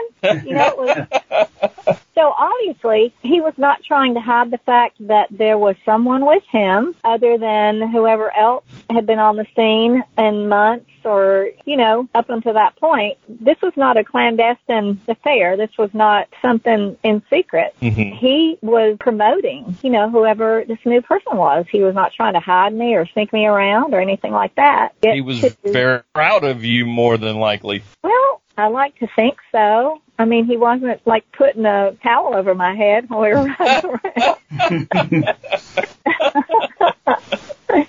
Someone told me, I forget which one of the guys, that he really was impressed by the pageant thing. Here's an example. If I met Elvis just not knowing anything, and then I found out later he was Elvis, that would make him more appealing. He's appealing in the first place. Mm-hmm. Like if he saw me at the gate and then he found out later I was Miss Georgia, it was like an appeal on another level. Right. It was impressive to him. I was told he was, impressed, and he wanted to meet the person who could win that pageant, like, I guess, Miss Tennessee, whoever other it was. It was a little bit of a status, I had a little bit of a status, and not that, I would like to think he still would have taken me out had I not had any of that. Yeah. Because he didn't know any of that when he first told Uncle Vester to invite me in. He really didn't know any of those other details to that extent. Right. Mm-hmm. I don't know. I like to think he treats everybody really sweet and good, but maybe he was a little extra sweet because he had respect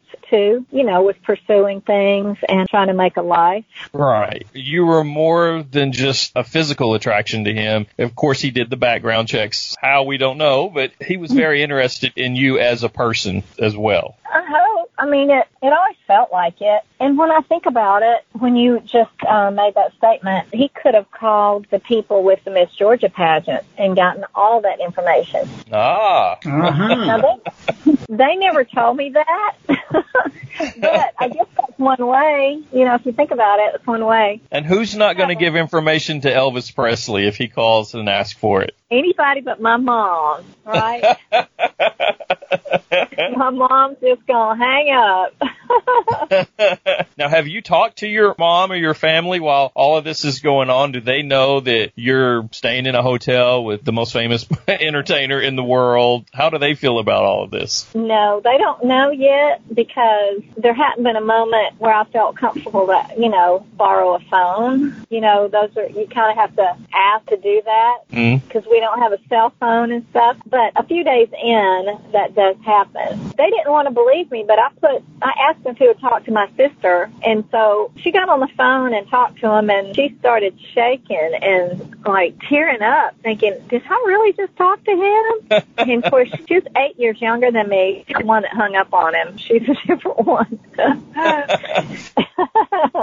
Coming up next, find out how Burt Reynolds ended Diana and Elvis's relationship. EP Boulevard Pawn Shop, owned by John Daly, is the largest dealer of Elvis Presley memorabilia in Memphis, Tennessee. Over the past 22 years, the EP Boulevard Pawn Shop has amassed an impressive collection of memorabilia, ephemera, souvenirs, and original Elvis-owned items, specializing in buying, selling, and trading all Elvis Presley memorabilia. EP Boulevard Pawn Shop offers artifacts from the amazing career of Elvis Presley and has locations inside Marlowe's Ribs and Restaurant at 4381 Elvis Presley Boulevard, as well as a Tupelo location inside Relics Antiques. Shop online at www.epboulevardpawnshop.com. That's www.epblvdpawnshop.com, or call 901-949-1977. That's 901-949-1977. EP Boulevard Pawn Shop, the largest dealer of Elvis Presley memorabilia in Memphis, Tennessee. That's EP Boulevard Pawn Shop.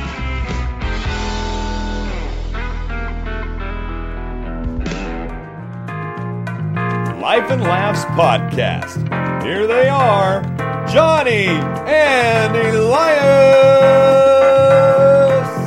We are are on the phone right now with Diana. We've been talking about Elvis, but I want to know, what role did Burt Reynolds play in your relationship ending with Elvis Presley? Tell us about all of that, how that came about. Well, sadly, you know how when Elvis called the first time, how long it took. And after we were together and I went back home, he said, I'm going to call you and I want to take you to my house in Palm Springs, in L.A. He was making all these plans for what we were going to do next. He wanted to do something when he wasn't working, so we had leisure time and the schedule wasn't crazy and all that kind of thing. Mm-hmm. But he didn't put a time frame, you know what I'm saying? So yeah. I'm going to call you and we are going to do this and this and this. I'm like, okay. So again, I go home and I wait and, a couple of weeks go by and I don't hear from him. And I probably should have considered, after being in his life, that his schedule is unique. He doesn't just get up one morning and plan to go somewhere unless it's local. Mm-hmm. He plans ahead, and the communication there is not, I guess, clear to me, because I think, in a few days he's going to call and we're going to go here and there. Right. Anyway, I got a little restless. My grandmother was from Waycross, and she had family in Savannah. Mm-hmm. She wanted to go and visit them, and I thought, I think Burt Reynolds is filming a movie over there, and I've been trying to get into some kind of movie. And Georgia was just beginning to be a spot, thanks to Burt Reynolds and the Georgia Film Commission. They were starting to do movies here. So my grandma said, yeah, I'd love to go see my brother. So we got in the car, we drove to Savannah. I found out where he was filming, and I just went to the set and was kind of standing on the perimeter of where they were working at the time, and somebody came over and asked me, they're like, can we help you? You need something? And I'm like, yeah, I want to be in this movie. Is that what you said? I did. Yes. I want to be in this movie. Who charged? That's pretty much what I said. And they're like, well, Mr. Reynolds would be in charge. They said, hang on just a minute. And they walked away and came back and asked me to follow them, and they took me over to him. What? And he was directing at the time. Yeah, just walked me right over. And they were on break. I feel like that doesn't work for most people. I don't feel like that is a... Yeah, I don't think we would have got the same result, Elias, you and I. I want to talk to who's in charge of this movie. Yeah. And, then it's kind of a smaller setup. Now, you go out there and you can't get within 100 feet or yards of anybody who's doing anything. Mm-hmm. It's so privatized and guarded and all that kind of stuff. Yeah. But they marched me over to him and introduced me, and he looked at me and said, so you want to be in my movie? I said, yeah. He said, okay, come back tomorrow and I will find some work for you. And so I did. Stayed at my aunt's house with my grandmother for about a week and did extra work on the film, and it was called Gator. Okay. Yes. I don't know if you remember a movie called Gator. Yeah, it's one of his most popular films. Yeah, and I guess, was it one of the first ones that he directed? And yes, he had a lot of acclaim for his directing and all the work that he did in that film, actually. They're going to get you, Gator. I feel compelled to at least tell you that is not, like what I've heard so far on this interview, it's not the way normal life works. You seem to show up and stand in the perimeter of places and then become the center of attention. I just feel compelled to let you know, for the rest of us, mere mortals, that's not how things work. It's pretty, it's pretty unusual. Not for you, though. For you, it seems like that is the way life has gone. And that's good. That's good. I just feel compelled to tell you, for the rest of us, that we look at that and say, well, I stood up and stood by a fence and no one invited me to be part of their world. In fact, I got a restraining order once. Right. I mean, that's so funny. I'm sorry for interrupting you. I just had to interject that thought. No, it's okay. It's kind of crazy. As I speak it, I'm remembering back, wow, how did this happen? And so many times I found myself going, how did this happen? How did I just get here? You know, because it's unusual. A lot of the things that happened were just a little bit different, a little unique. I mean, I didn't get a lot of screen time. I mean, the camera was there and I was working. But what really happened was he gave me an opportunity to make money in front of a camera. Yeah. Whether I was ever on the big screen or not, he gave me a job and he let me get paid to be an extra. Mm-hmm. And, you know, I was in some scenes, in a party scene and different stuff like that. And then I left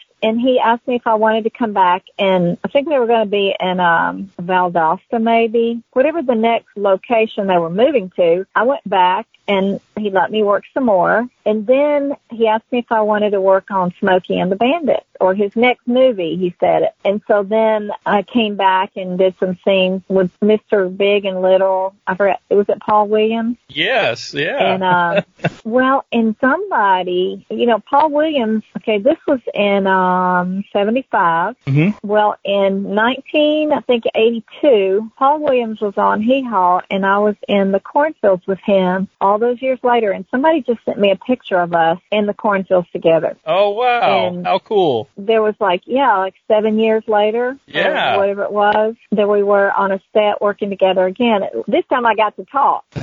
You know, Burt never gave me lines, but he made it possible for me to say that I worked on a movie, and I got paid to do it. Yeah. So he gave me my first job in front of the camera, Burt Reynolds. And we did once they found out I was Miss Georgia, you know, I had to let that slip out. They did some promotional pictures, and then things started to end up in movie magazines. And so then a little bit of time went by, and Elvis didn't call. I talked to Charlie Hodge a few times. Elvis went in the hospital, started to have some health issues, and I just started to work. I mean, I started looking for extra work, and I tried not to do anything that would tie me down or take me out of state so I could be ready when Elvis called. Yeah. I didn't want to be in California again, you know? Sure. And so we corresponded, letters. I sent him books. He loved to read. At that time, I didn't really think about reading. I was not an avid reader, but he was. And so I bought books that he would like. We would talk a little and make plans, but not firm plans. You know, it was enough to keep me kind of hanging on, you should say. But then when the picture of me and Burt Reynolds hit the movie magazine, I don't know who it was, but one of the bodyguards or someone in Elvis's life took that magazine to him and showed it to him. Uh-oh. So that was it. You know, I didn't know at the time, but I was told later by a couple of the bodyguards that I saw in Atlanta that Elvis saw the picture of Burt Reynolds and me, and he wasn't going to go out with someone who was going out with somebody else, because that was not him. You know, he wasn't going to compete that way with such a public figure. So that was that. They wouldn't let me talk to him or explain. They wouldn't put me through to him anymore or let me see him, because I guess once they decided that was that, there was no explanations or any way to let them know this was kind of a PR thing. And I was just trying to figure out a career opportunity and a way to provide for myself, because, you know, Elvis was not calling every 5 minutes, and I was not living with him,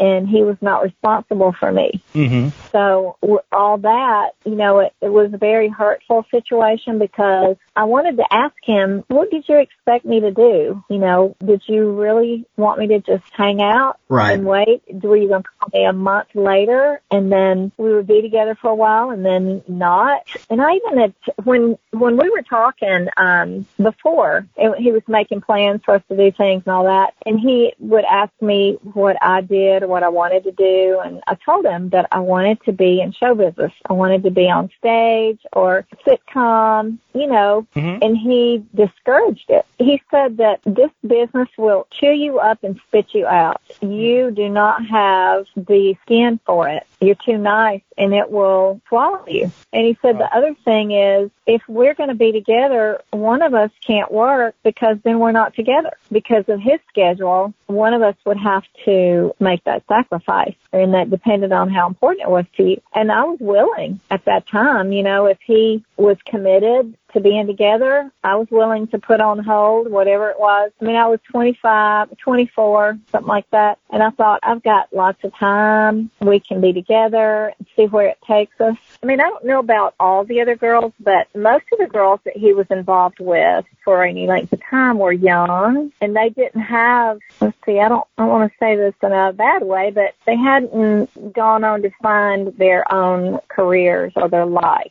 Right. You know what I'm saying? They were either young and not working, or young and maybe in the college but not in the working world yet. And I had already been, by 24, I had already been to college and all these pageants and taking classes and trying to find my way. Part-time jobs. I had my own place, although after I won Miss Georgia, I moved back home so that I could afford to travel with the pageant and not have to worry about keeping up my own expenses. Yeah. So I was living at home at the time when I met Elvis. I had to figure out how to provide for myself and make a life for myself, because I didn't meet him right out of high school. Mm-hmm. And I've got all this going on, and I'm going to call, and then she's going to move up here with me or whatever. But that didn't happen in the next 5 minutes. It started to be weeks and then months, and we're talking and we're not talking. And then I see him in the news with Ginger Alden. Yeah. And then I'm told by, I can't remember, I think it was Red West,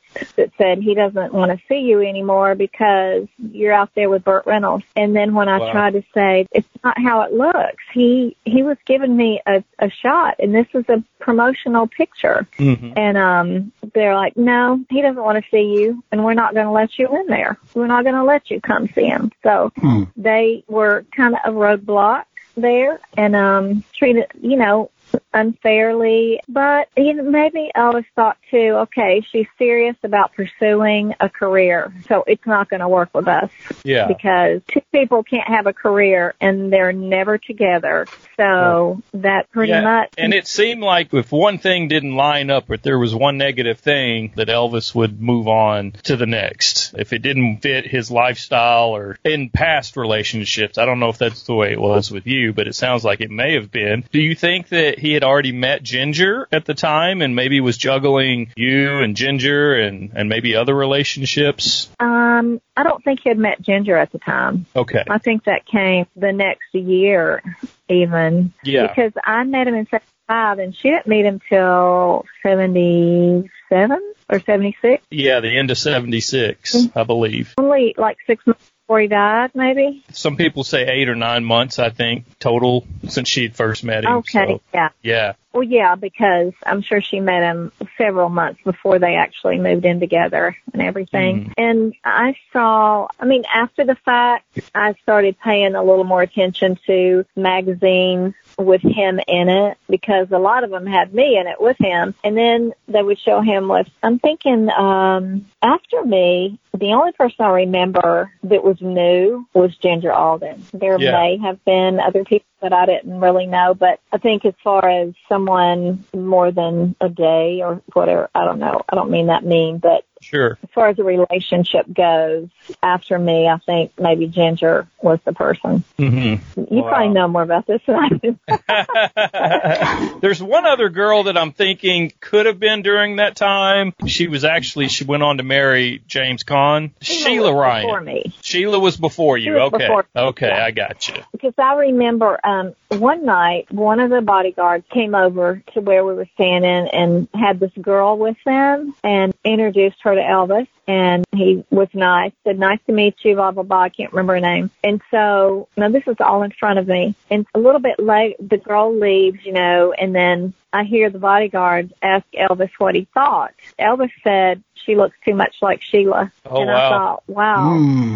Are they really trying to fix him up right in front of me? Wow. Wow. And I said something to him, and he said, it's a feather in their cap if they can find someone that I like. I mean, he said, don't pay attention to it. It's kind of like everybody wants to be the one who finds the right girl. Although when a girl comes along that seems right, it feels like they sabotage, not they all, but there might have been one or two to, it felt like they would sabotage a situation that might have been a good thing. Mm-hmm. But, you know, it's complicated because there's a lot of people around. He got a lot of input from people, you know, and he listened to their opinions a lot because they were in his life a whole lot longer than I was. Yeah. You know, and if they thought something might be different than what they wanted, or if I, you know, and back at that time, I wasn't really a person that, unless it was my family, I wasn't somebody that just went around voicing my opinion on everything. Like, I wasn't real assertive. But a couple of times I was,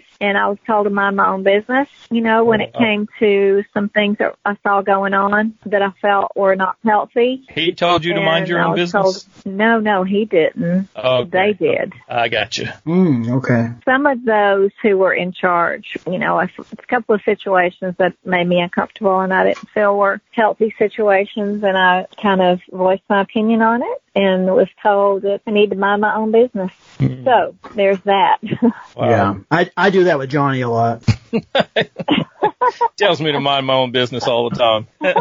So you were there not long after you left, Elvis. He really began to decline. Do you remember where you were when you heard about Elvis passing away? I was in Long Beach, California. And after the whole confrontation about the Burt Reynolds picture, it didn't look like it was going to happen again. Yeah. Those plans and all that. And then I think it was it late 75 that he went in the hospital for his first kind of lengthy stay that kind of was the beginning of, you know, the health problems and in and out of the hospital. Yeah, that sounds right. I was thinking early 75, but I could be wrong. I know that he had to leave Las Vegas at one point, I think around that time, to go back to the hospital. Yeah, it seemed like it was late 75. Could have been. He went in the hospital because I called the house. I mean, I had the phone numbers, everything. I could have just probably driven up there and stormed my way in, but it was a little different. It was not like a 4-hour car ride. It was, you know, you just, a female especially, you just didn't jump in the car and start driving up the road. It was just a little different. But remember, he went to the hospital and I called the house, talked to Charlie, and he gave me, you know, he said I could send stuff to the hospital or send them to him. He would take him things. They wouldn't put me through to him to talk, and they wouldn't let me come up there because they said he was, you know, real private about being in the hospital and have a lot of people in and out. I'm sure there were already local people that were closer to him than me. But after that, I think is like when he came out of that and he started to get better, and then he met Ginger. And it was longer than a day or two. It's just like the timeline that I remember. Right. It feels like after he came home and got himself together, and then other things happened, and then he meets Ginger, and then I'm like, I need to move on. You know, I can't just keep waiting. So I went to California again to see what I could get going on, and I had a little place in Long Beach, California, and I got up one morning, and my sister called me, and she said, have you heard the news? And I said, no. And she said, turn on the television. And when I turned it on, I saw where he had passed away. And, you know, it was like a 3-hour time difference. So I was just blown away. I didn't even know how to think, what to think. And, you know, the closure never came. We never just like broke up. We never said we're not going to see each other again. There was never a closure. And so when that happened, I thought we weren't done. I mean, I didn't think we were done. Now we're not ever going to have a chance to straighten this out or be together again. And then here I am all the way in California trying to figure out how to get to Memphis. Will they even let me come to the funeral or anything? Because I wasn't like a person who had been around forever. And although I feel like now if I had gone, it would have been okay. They would have let me in and remembered, you know, because I didn't do harm or anything. But I opted not to go because I didn't want to get there and face the possible pain of being turned away by the same people that, you know, I felt stood in the way of our restoring things before. So I didn't come home for it. So, yeah, it took a lot of years to move past that.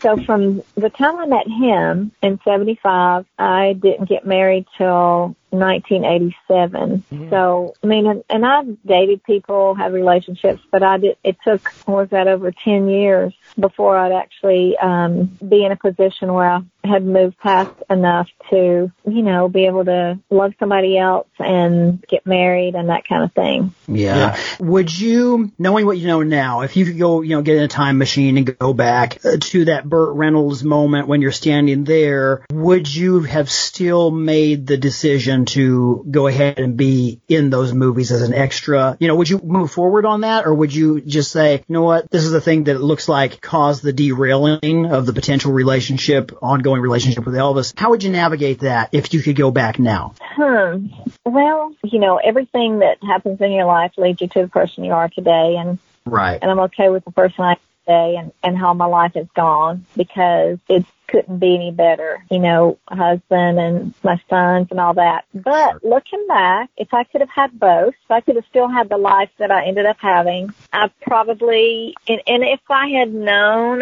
that it would affect Elvis that much, because he didn't mandate me not working. He just talked about how tough it was and how emotionally it would be hard. And he didn't see me being able to handle that. I was a nice person, you know, fairly naive when it came to the intentions of people. Mm-hmm. And he was gauging whether or not he was going to be important enough to me to have a relationship with him and lay aside everything I had hoped and dreamed for since I was in high school. You know, I always wanted to be on stage, and I wanted a career in show business and all that. So if I were to say that all the things I did in those movies, the extra work and whatnot, the people I met, the experience I got, did it really have an influence on where I actually landed? Possibly not. So I could have not done any of that and waited for Elvis to call. And if he had called, maybe we'd have had a life together. Mm-hmm. Probably not. We wouldn't have had a future because he died, but maybe he would have lived a little longer. Maybe I could have been a positive influence, you know, and then 10 years go by before I would meet my husband and have boys. So if I could still have all that. Right. But the Burt Reynolds thing and I was actually in front of a camera and around Lauren Hutton and Jerry Reed and Lonnie Anderson. I mean, I got to work with people that were huge. So that experience, it was just so much fun and impactful, and it just fed that desire to want more. But did it actually help me get to the stage and to Hee Haw? Maybe not. Did you ever actually go out on a date with Burt Reynolds? Well, we went out after I saw that there was not gonna, you know, Elvis seemed to be moving on and everything. We kept company, you know, went to parties. He took me, but we were not an item, mm-hmm. you know, so we hung out and that kind of thing, but he was such a good person, you know, to help. And he's not going to give you a bunch of lines and make you something you're not. Yeah. But he would give you a start. You know, he would put you to work, make you earn some money, stand in the heat or the cold or whatever, see how bad you want it. Right. Mm-hmm. Going back, if I had known it would change things that greatly, I probably would have been okay laying that aside and giving some time to Elvis. And who knows, another thing could have happened and we could have broken up down the road. But right, and it sounds like that during that season, that was an expression of who you were. You had a hard time sitting still. You were a hustler. You went out and made things happen. You know, so I can understand definitely you not sitting still and waiting around more than you did. So that's, you know, it kind of spoke to who you were. You weren't going to just wait around for a potential of something to happen when you just weren't clear. Well, yeah, if he had, you know, called regularly and said, just to let you know, think about August. Think about, you know, getting together in August. Something. Anything. Right. Because then I'm going to call you and we're going to do this. And he would, you know, he wanted to do all these things. He wanted to show me his life outside of work. And I was thrilled. And I couldn't wait. I was so excited. But realistically, how long could I sit at home at my mom's house and not doing anything because, I wasn't married to him, so he was not going to be my support, and that's not the relationship I was looking for. I mean, if he had wanted me to move to the same city or be with him in a different type of relationship, I would have looked at that, obviously. Yeah. But I didn't really know just like the first time, I'm going to call you, or, bodyguard says, I'm going to call you, and then he doesn't for a couple of weeks, and I go on my merry way. And I should have learned the first time, huh?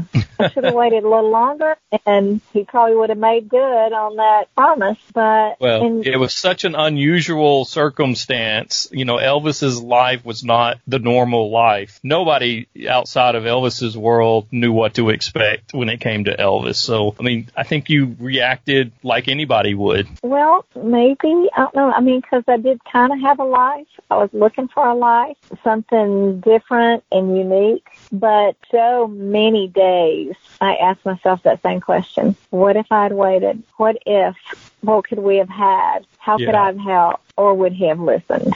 He didn't listen to a lot of people in his life when it came to how he wanted to lead it, but I had very definite ideas about what it meant to be healthy and things that were good and things that weren't. But also I didn't live in his life for years like a lot of other people. And, they saw things differently than I did. And, you come in and you're kind of the new kid on the block, and then you start spouting orders about what should...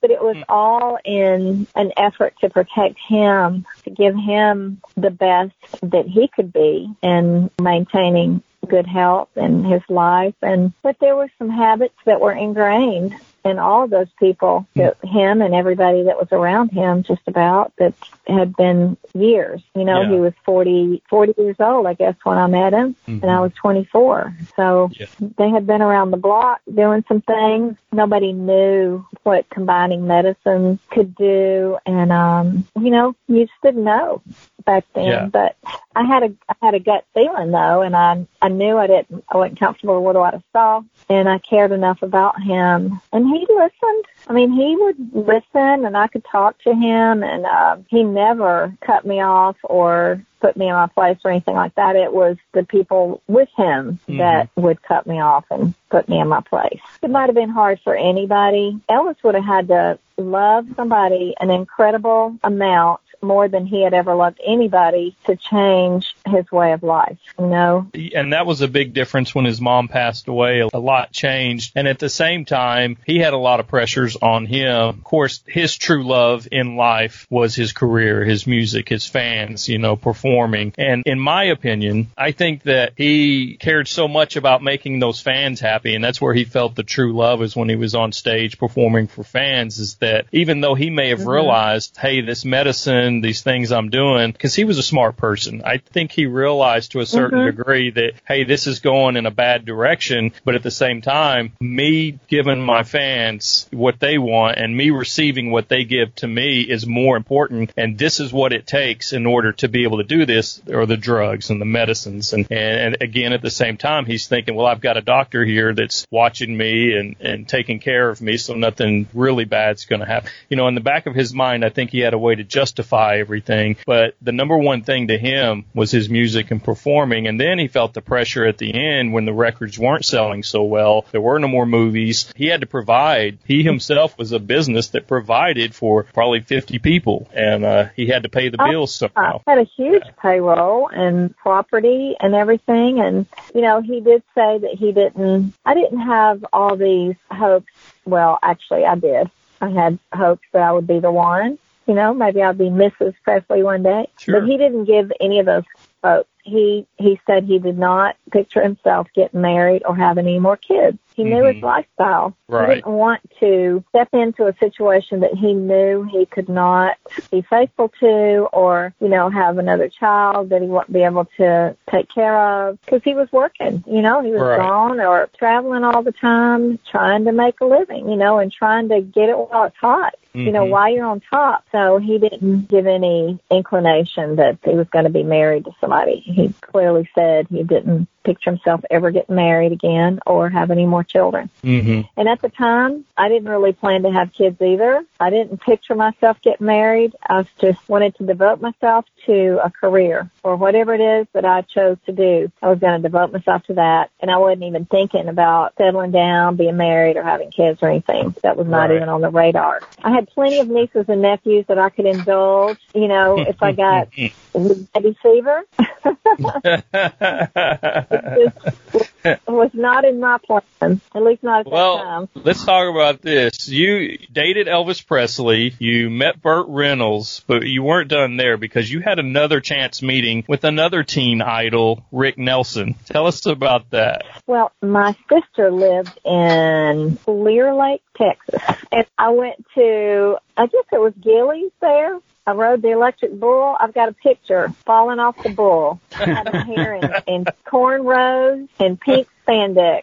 I'm sitting on the mat where the bull threw me off.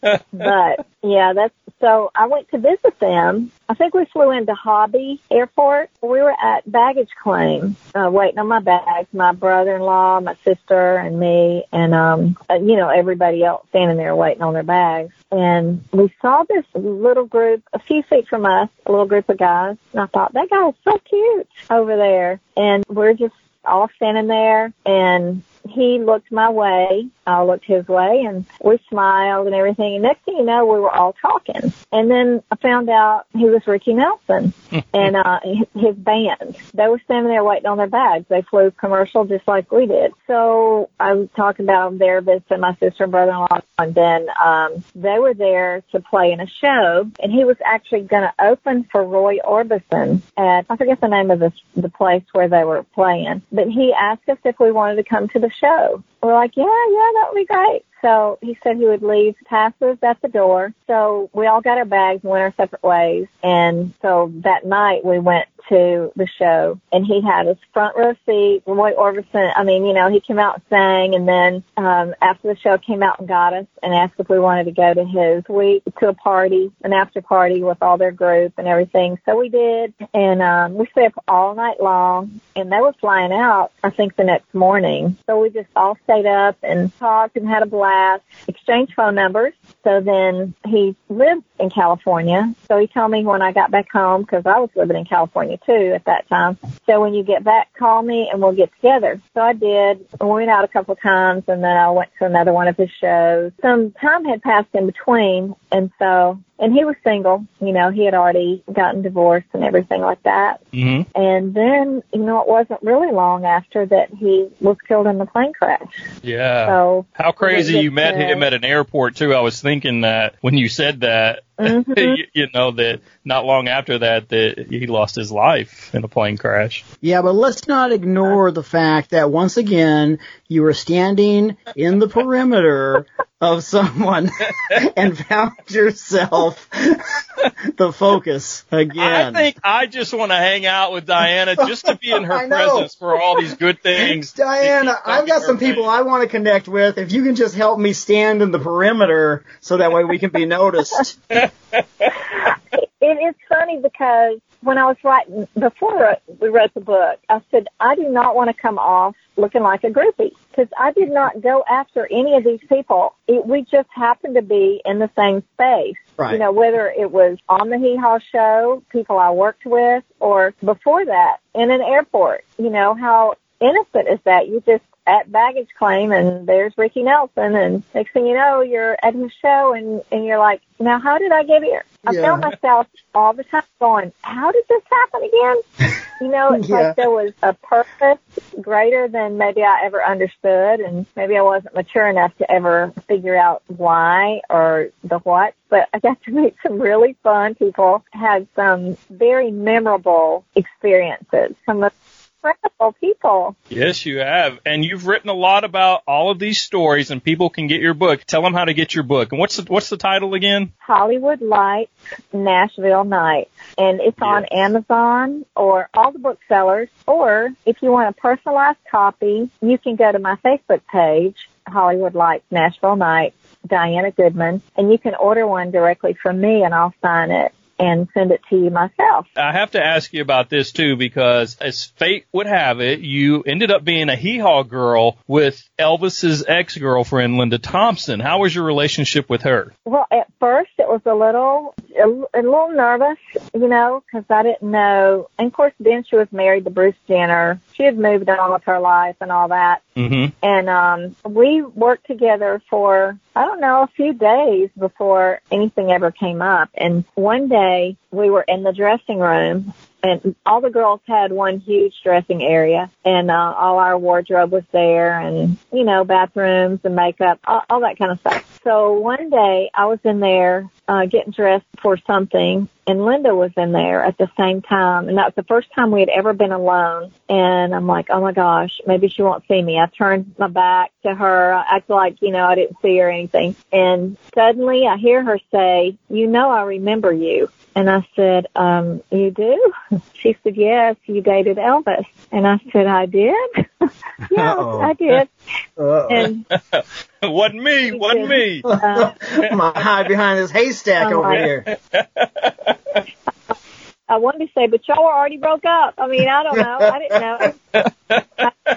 But, and really, they were already, I don't know how to describe what they were. All I know is they couldn't have been real together, because he would not have been publicly taking me out and posing for pictures. I think there was still a friendship there and a loyalty, and their families were connected, her brother, and there was a thick connection there. But I know, it wasn't real long before she moved to California and started her life out there. Right. So, I think that may have been why she didn't really hold it against me or anything, because she was already in the process of moving on herself, I believe. And we didn't talk about that. Mm-hmm. We just kind of got that out of the way. And then later she asked me if I wanted to go out with Bruce's manager, and we double dated. Bruce's manager's name was George Wallach, I think, and they fixed me up with him. We went out a few times. We went to a show a benefit that Bob Hope was doing. Oh, wow. And Bruce and, what is the guy? Merlin Olsen, is that his name? Oh, wow, yeah. He and Bruce were in the show. So anyway, we went with all them. Is this Merlin Olsen, the guy from Little House on the Prairie? Is that the one I'm thinking of? Uh-huh. He and Bruce were all good friends. We all went together to this benefit. And then we went out to a restaurant and a show one night, and then we went to George's house. And so we kind of all became friends. I mean, Linda had her own life, and all that was behind her, and she didn't hold it against me, and I didn't hold it against her. Didn't have any reason to. But we became friends who could hang out, and a lot of the girls, we go to lunch together and stuff like that. So it really became a non-issue. Never came up again. We never talked about it. We didn't compare notes. We never brought it up again after that one day in the dressing room. She was very gracious. We just let it go after that. Well, it seems like both of you are both genuinely really sweet, good, nice people. I mean, she lived her life after Elvis. Well, we all did. Priscilla, me, our careers began after we knew Elvis. My life kind of started before, as far as branching out and getting involved and things like that, because I was a little older. Mm-hmm. But everybody kind of went on and made a life for themselves, whether it was marrying, children, or careers. But we were all very close. I hadn't seen Linda in a lot of years. She hasn't been into any of the hee-haw reunions or anything like that, but she lives in California, and that's where her life is, and she just hasn't been able, maybe it's scheduling, hadn't been able to come to any of the stuff. But our 50th reunion was last June, and Marianne Rogers came, and lots of the former cast members, and that was a lot of fun. How cool. Of course, a lot from that show probably passed away, but what an experience. Mm-hmm. What a life you have lived. I just want you to come hang out with me in front of Margot Robbie's house and see what happens. My nephews and Linda's son, used to be on set together. And when I tell my nephews now, they're like, you mean we used to play with the Kardashian kids? Like, well, no, they were the Jenner kids. Then Kardashian kids came later. Yeah. I have another fun airport story. I did not put it in my book because at the time, this man was going through some stuff in his personal life that was very public, and I didn't want to do anything to draw attention to him, even positive attention. You know, I took the whole chapter out about him. Okay. Because I just felt like he was going through enough. But after I got on the Hee Haw show, my sister flew to Nashville, my younger sister, to hang out with me. She did that a lot, and she was single, 10 years younger than me. But she would fly to Nashville and stay a couple of weeks or so while we were filming, and then she would go back home. We were at the baggage claim. Mm-hmm. I mean, it sounds so far-fetched. You could ask her if this is true, and she'll recount everything. We were at the baggage claim waiting on her bag, and there was a guy standing off waiting on his bag, and they may have been on the same flight, but she didn't know it. But anyway, she said, "Do you see that guy over there?" And I said, "Yeah." She goes, "Do you know who he is?" I said, "No." And she goes, "That's Bo Duke." And I went, "Who?" She said, "You know, the Dukes of Hazzard guy." I went, "Oh gosh, yeah, you're right." And we're all looking at him and smiling and all that. So we get her bags and we go outside, and we lost sight of him. He must have gotten his bag and walked on out. But we go out to the front where we're going to get the car, and we see him standing there at a payphone. We stood there for a second, and he hung up the phone, and he just kind of stood there looking around. So my sister said, "I want to go over and get his autograph." And I'm like, okay. So she walked over, asked him for his autograph, and he gave it to her. And then I just said to him, I was like, "Do you need a ride?" He said, "Actually, I do. Dottie West was supposed to pick me up, and she didn't come. I can't get her on the phone. Do you mind taking me to her house?" And we're like, "Sure." And I had this little rental car. Hee Haw, they would put us in hotels, give us food money, and give us a car for a month. That was all included in our contract. So Yes. I had this little car. So he got in the back seat of the car and directed us to Dottie West. Do you know Dottie West? Yes. Uh-huh. Okay. Well, he was going to do a duet with her. He's going to be staying at her house. So we took him to her house. Wait a minute. When he got in the car, did he just go through the window, or did he open the door? Yeah. Did he slide across the hood first? Yeah. Did he pop through the window? Did he yell "Yeehaw" at any time? Yeah. Oh gosh, that was so funny. He was a little sheepish because he was John Schneider. I mean, and his ride stood him up. So the thing he's known for, a vehicle, was not there. That's right. So when he went to get out of the car, he handed me a piece of paper with his phone number and Dottie's phone number, and he said, "We're going to be recording in the studio tonight. Do y'all want to come?" Come on now. Come on. Yeah. You know this is not the way the world operates. I believe it did for you. Elias, we are taking Diana. We are going to take Diana to Las Vegas. We are going gambling. Oh yeah, yes. You can ask my sister Crystal. She will verify every word. I don't have to. There's enough evidence that you are telling the truth. But dear Lord, this is not normal. This is not normal functioning humanity. I'm expecting Publishers Clearinghouse to arrive at my door any minute just because we're on the phone together. I just need a life-size cutout of you that I just position in different places where I need things to work out for me. Oh, that's hilarious. Well, we did go to the studio that night. Of course. Another thing that happened, my brother also came up, and so all of us went to the studio, and he and Dottie West kind of hit it off a little bit, even though she was a little bit older than he was. And we listened to them sing and record and everything, and then after that, I invited John to the Hee Haw set the next day. And he was like, "Yeah, I would love to do that." So he came to the set, and I introduced him to the producers and everything, and he kind of hung out for a while. And then the producer came over and asked if he might want to be in a skit. And so I was going to say, I remember him being on Hee Haw. I remember watching him on the Hee Haw show. Well, yeah, at this point, they wrote up a little skit for him to be in with the girls. I think it was "We're Not Ones to Go Around Spreading Rumors" or something like that. So they put him in a couple of skits, and then they asked if he wanted to come back and actually take some skits and do a song or two. And so they set that up for later. But I actually introduced him to the producer and all. And then he went to lunch with us. We went to Shoney's and ate lunch, spent a lot of time together. And then he lived in California, but his mom lived in Atlanta, and that's where my family was. So we exchanged phone numbers, and when we got back to California, we got together and we dated for a while and had a blast. We went camping and played chess and drank apple brandy. He was an awesome guy. We had a conflict in schedules that caused us to stop dating for a while. I was doing stuff, he was doing stuff, and it seemed like when I would invite him somewhere, he was busy and vice versa. And we just kind of didn't see each other anymore. But he was awesome. I was crazy about him. But, when my book was being written and about to come out, he was going through a really awful divorce. Even though everything I have to say about him is positive, I just didn't think he needed it. He didn't need any attention or anything from the past. And we opted, before it went to publisher, to pull everything out about him. But I did meet him at the baggage claim.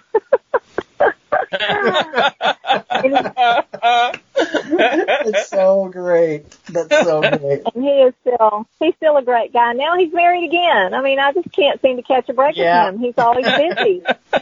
Well, Elias is good friends with another cast member from the Dukes of Hazzard that played Coy Duke. Yeah, he was right after John exited the show, I believe, and that was the new character, and Byron Cherry's his name. And our daughters are actually really his daughter and my daughter, they kind of live at each other's houses, so we just don't even question. They just walk in the front door kind of thing. And so they're both going in 9th grade, and so we find ourselves at each other's houses just staring at each other a lot.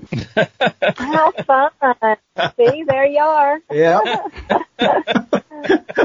Yeah, it's not as flattering. I didn't meet him at baggage claim, I didn't. You probably have a better story than I do, then. Oh no! I don't know. I have a feeling he wasn't buying lingerie for Elias and flying him across the country. I'm just imagining. Right. There's no jewelry on Elias's hand right now because believe me, it would be in the book. It would be in the book. Oh goodness. Y'all are hilarious. What a wonderful time talking to you. We have found out so much about you. You have one of the most amazing lives ever. I don't know that one book is enough. You may have to do a sequel to that book. Well, I thought maybe, but I don't know if anybody would be interested in my post-show business life, because I become normal, not that I was not normal before, but life became very, almost like Mayberry-ish, I just withdrew from pretty much everything when I got married. I only wanted to be at home. That's all I wanted to do, and raise my son. Until we started talking about doing the book, I was pretty much unknown. I mean, my friends and people started to find out stuff about me. They're like, "What? You knew Elvis?" Or "You on here?" Because nobody knew. I was just not a soccer mom, but a football mom, just hanging out in my overalls and t-shirts.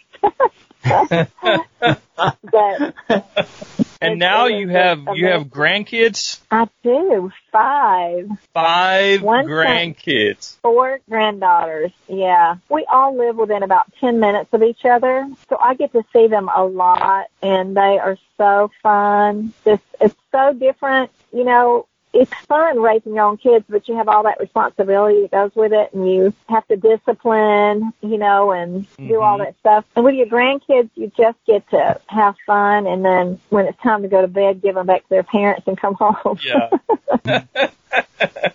That is precious. Well, this has been an amazing conversation. And I can tell you, when I met you in Memphis at John Daly's Elvis Con, you were so personable, so sweet, so nice as could be. You're just a really impressive person, and still gorgeous to this day. I can see why Elvis would have chosen you standing at the gate looking on his camera.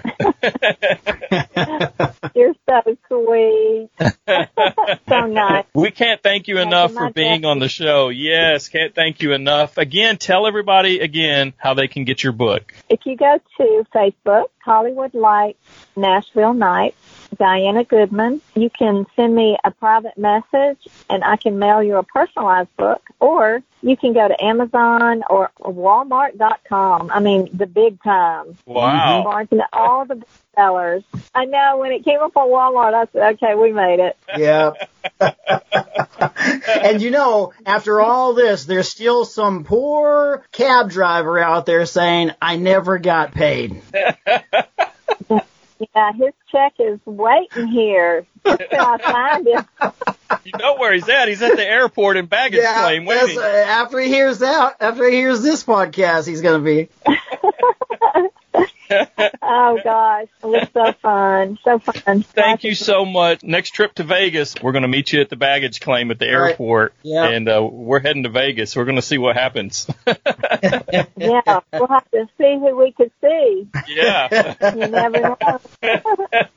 Thank you so much for your time. You're welcome. Thank you. It's really nice to talk to you guys. Appreciate it, and hope to talk to you again soon. Up next, it's Elvis Trivia with a very special guest. For 45 years, Marlowe's Ribs and Restaurant, located at 4381 Elvis Presley Boulevard in Memphis, has been providing the best in Memphis hospitality to locals and visitors from around the globe. Elvis Presley himself loved Marlowe's, and you can even sit in the Elvis booth where he himself ate. Marlowe's has tastes that will satisfy anyone's palate, including their award-winning barbecue pork, ribs, beef brisket, barbecue shrimp, or their famous Italian-style barbecue spaghetti. You can even try the King's signature peanut butter and banana sandwich, grilled on white bread and served with 2 slices of bacon, or the Elvis burger, crisp bacon, smoked ham, and American cheese. A burger fit for the king himself. Along with visiting Graceland, visiting Marlowe's for a meal while you're in Memphis is a must. Located only 1.5 miles from Elvis's home, Graceland, Marlowe's not only provides a great family atmosphere and great food, they will even pick you up in one of the Elvis-themed pink limousines from some of the local close-by hotels, shuttle you right to Marlowe's, and drive you back when you're finished. All in the style Elvis himself would be proud of. So next time you're in Memphis, make sure you stop by Marlowe's at 4381 Elvis Presley Boulevard, or you can order online at marlowesmemphis.net, or call 901-332-4159. Come enjoy the ultimate dining experience at Marlowe's. 2 men who once slept in the bubble hatchback of a friend's Daytona car in Panama City Beach because they had no money. Johnny and Elias. Welcome back to Life and Laughs Podcast. Yeah. Now it is time for Elvis Trivia. All right. Today for Elvis Trivia, we are going to be playing Finish This Elvis Quote. Mm-hmm. Finish the Elvis quote. Okay, now, I have got a number here, but it doesn't have a name. We got several messages on our Facebook page from this person, but it has no name on their headline, and they didn't leave a name. Yeah, I've been wondering about this. We just have a number, so we're going to call this person and see who this is. Okay, it's ringing. Pretty excited about this. Well, hello? What? Oh, no! What? Doctor, Hello? got me. Hey, Elias, is that you guys? What are y'all doing? Bill, it's Dr. Bill, ladies and gentlemen. Dr. Bill is here. Dr. Hey. Bill.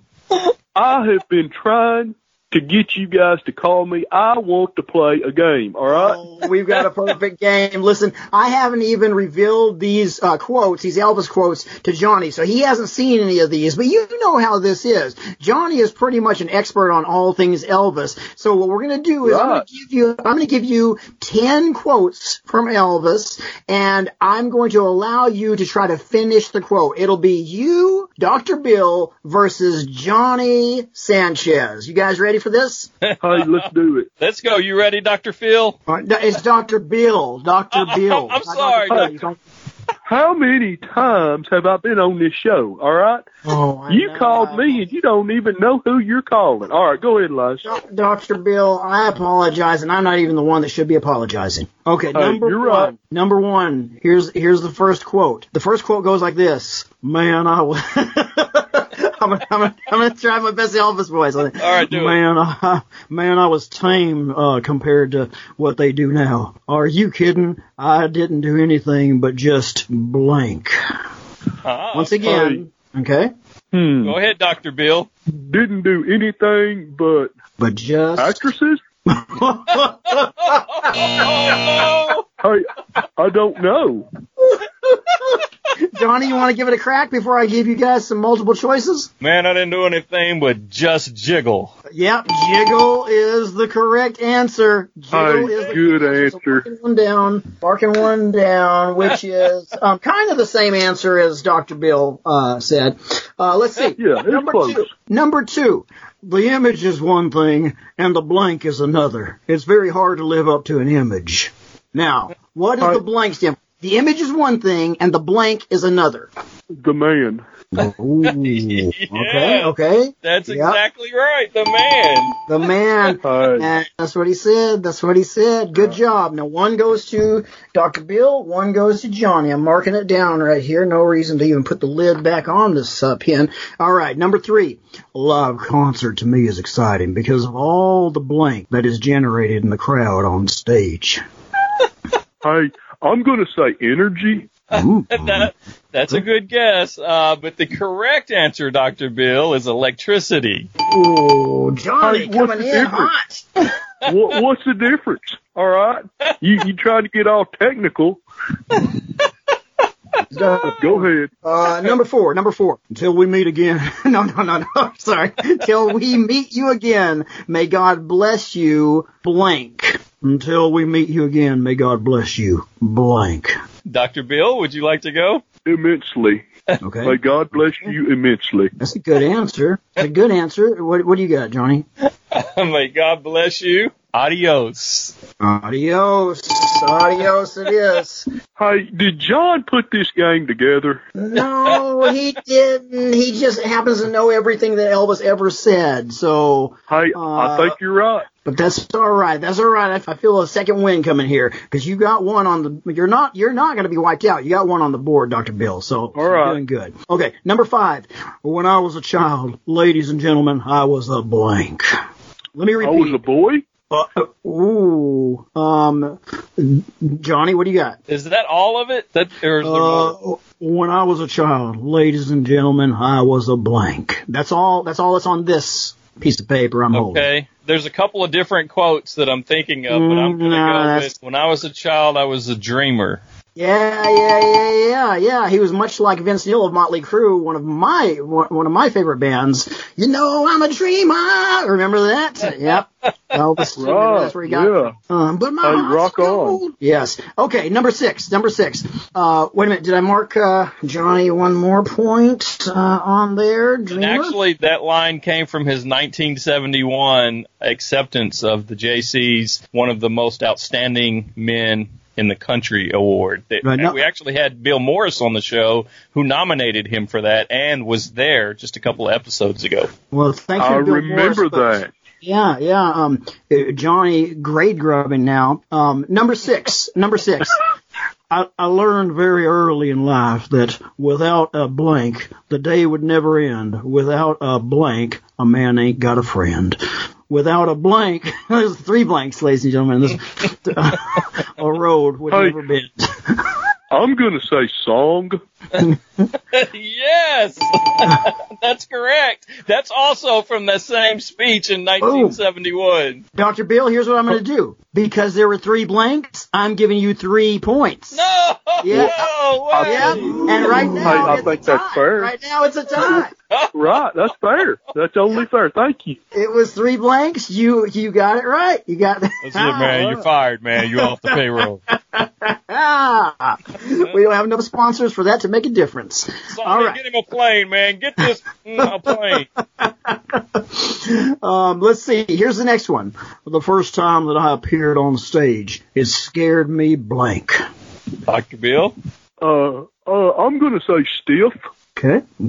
And I used to know this one. This is one that's not coming to me. Can you repeat the question or the statement? Hey, do you need to phone a friend?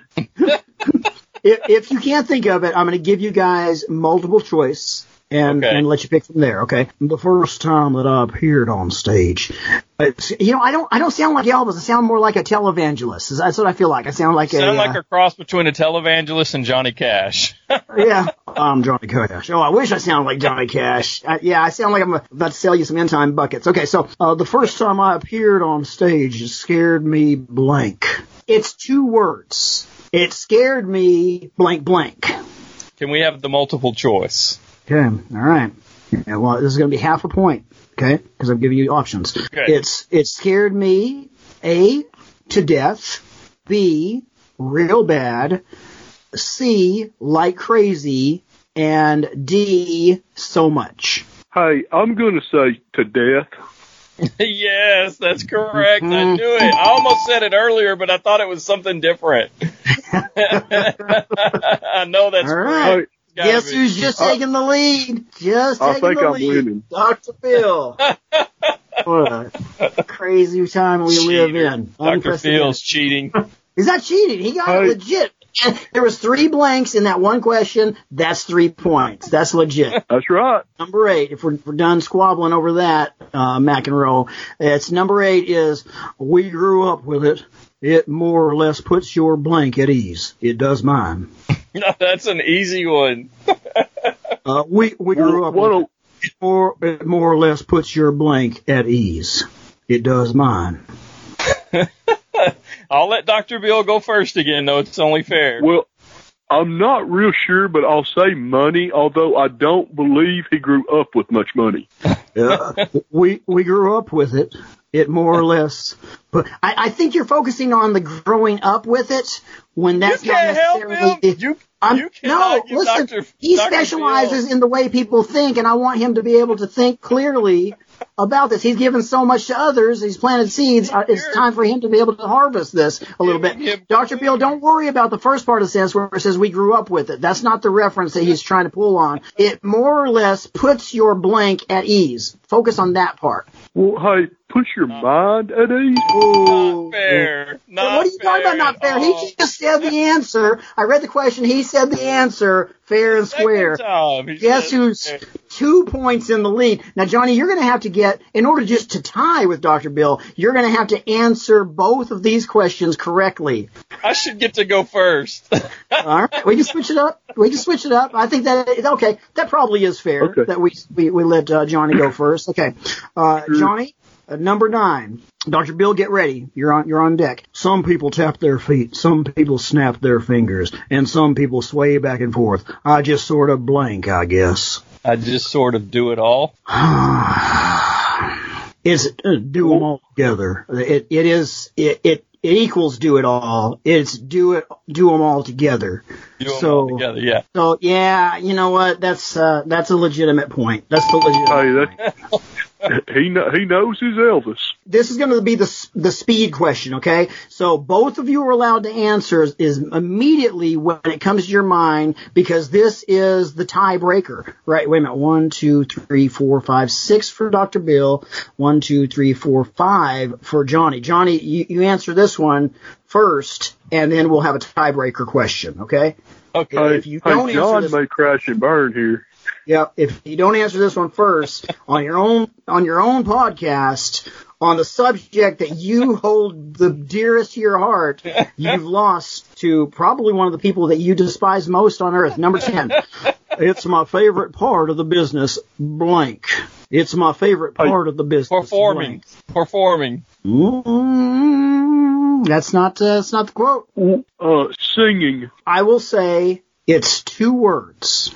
Hey, can we have the multiple choice? Yes. Multiple choice. Now, neither one of you answer anything until I get done with all 4 options, okay? Okay. All 4 options. I can't wait. I think we should be able to go as soon as we hear it and say that. No, you are not in charge of this. Okay. Hey, John will cheat if you can't tell. Okay. Cheat! Oh my gosh. Okay, option 1, making movies. Option B, meeting fans. Option 3, making records. And option 4, live concerts. Hey, I'm going to go with live concerts. Live concerts. Which I knew. Live concerts. All right. Hey, I tried to tell you. Live concerts. Guess who gets another mark? And that is 7 to 5, ladies and gentlemen. Minus the 2 that you gave him 3 points for. That was legitimate. If a question has 3 blanks in it and you get a point per blank, then that's a legitimate score. And I let him go first on the first, 7? I hesitate to use the word let in this situation. Hey, you lost, all right? We've talked about getting real. Real is you lost, all right? You crashed and burned. I was going to give you a Cadillac, too, but forget it now. All right. Ladies and gentlemen, we want to introduce the winner of this game today, the one who was so persistent about getting on this game show. Oh, look out. Oh, the phone just... Oh, come on, man. We just lost Dr. You can't keep hanging up on Dr. Bill. That's first you call him Dr. Phil, and now you hang up on him every time. Oh, man. Oh, man. That was an accident. My bad. What a great show today. Thank you once again to our guest, Diana Goodman McDaniel. Also, I guess we got to thank Dr. Phil. I mean, Dr. Bill. B-I-L. 1 L. Hey, also thanks to our sponsors, EP Boulevard Pawn Shop. Check them out at epblvdpawnshop.com, and Marlowe's, where all the real Elvis fans eat and hang out on Elvis Presley Boulevard, 1 mile from Graceland. Thanks again to our MC, Mr. Rick Viper. Hey, be sure to join us next week, Elias. We're continuing the Elvis series with someone else that also dated Elvis, Miss Mindy Miller. She's going to be here to tell her fascinating story next week. And after that, Elias? Yeah, Billy Stanley, Elvis's stepbrother. You will not believe some of the stories he tells. He actually lived in the house with Elvis, grew up there in the house with Elvis as a little boy. Him and his brothers worked for Elvis all the way there to the end. He was there, so look forward to that coming up on the next 2 episodes of Life and Laughs podcast. Until then, be sure to subscribe to the podcast as soon as it ends, so you'll be notified when each new podcast is released. It helps us to continue to bring you new podcasts each week. And be sure to like and share the podcast on social media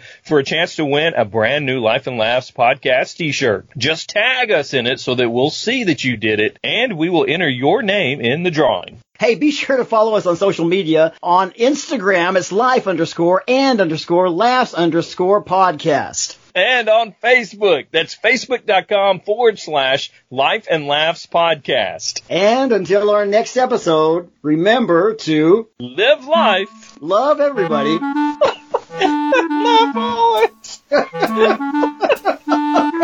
and love everybody, and live everybody. Elias! Live life, live everybody, and live always. Just forget it. As Elvis would say, on heck with you. On heck with you.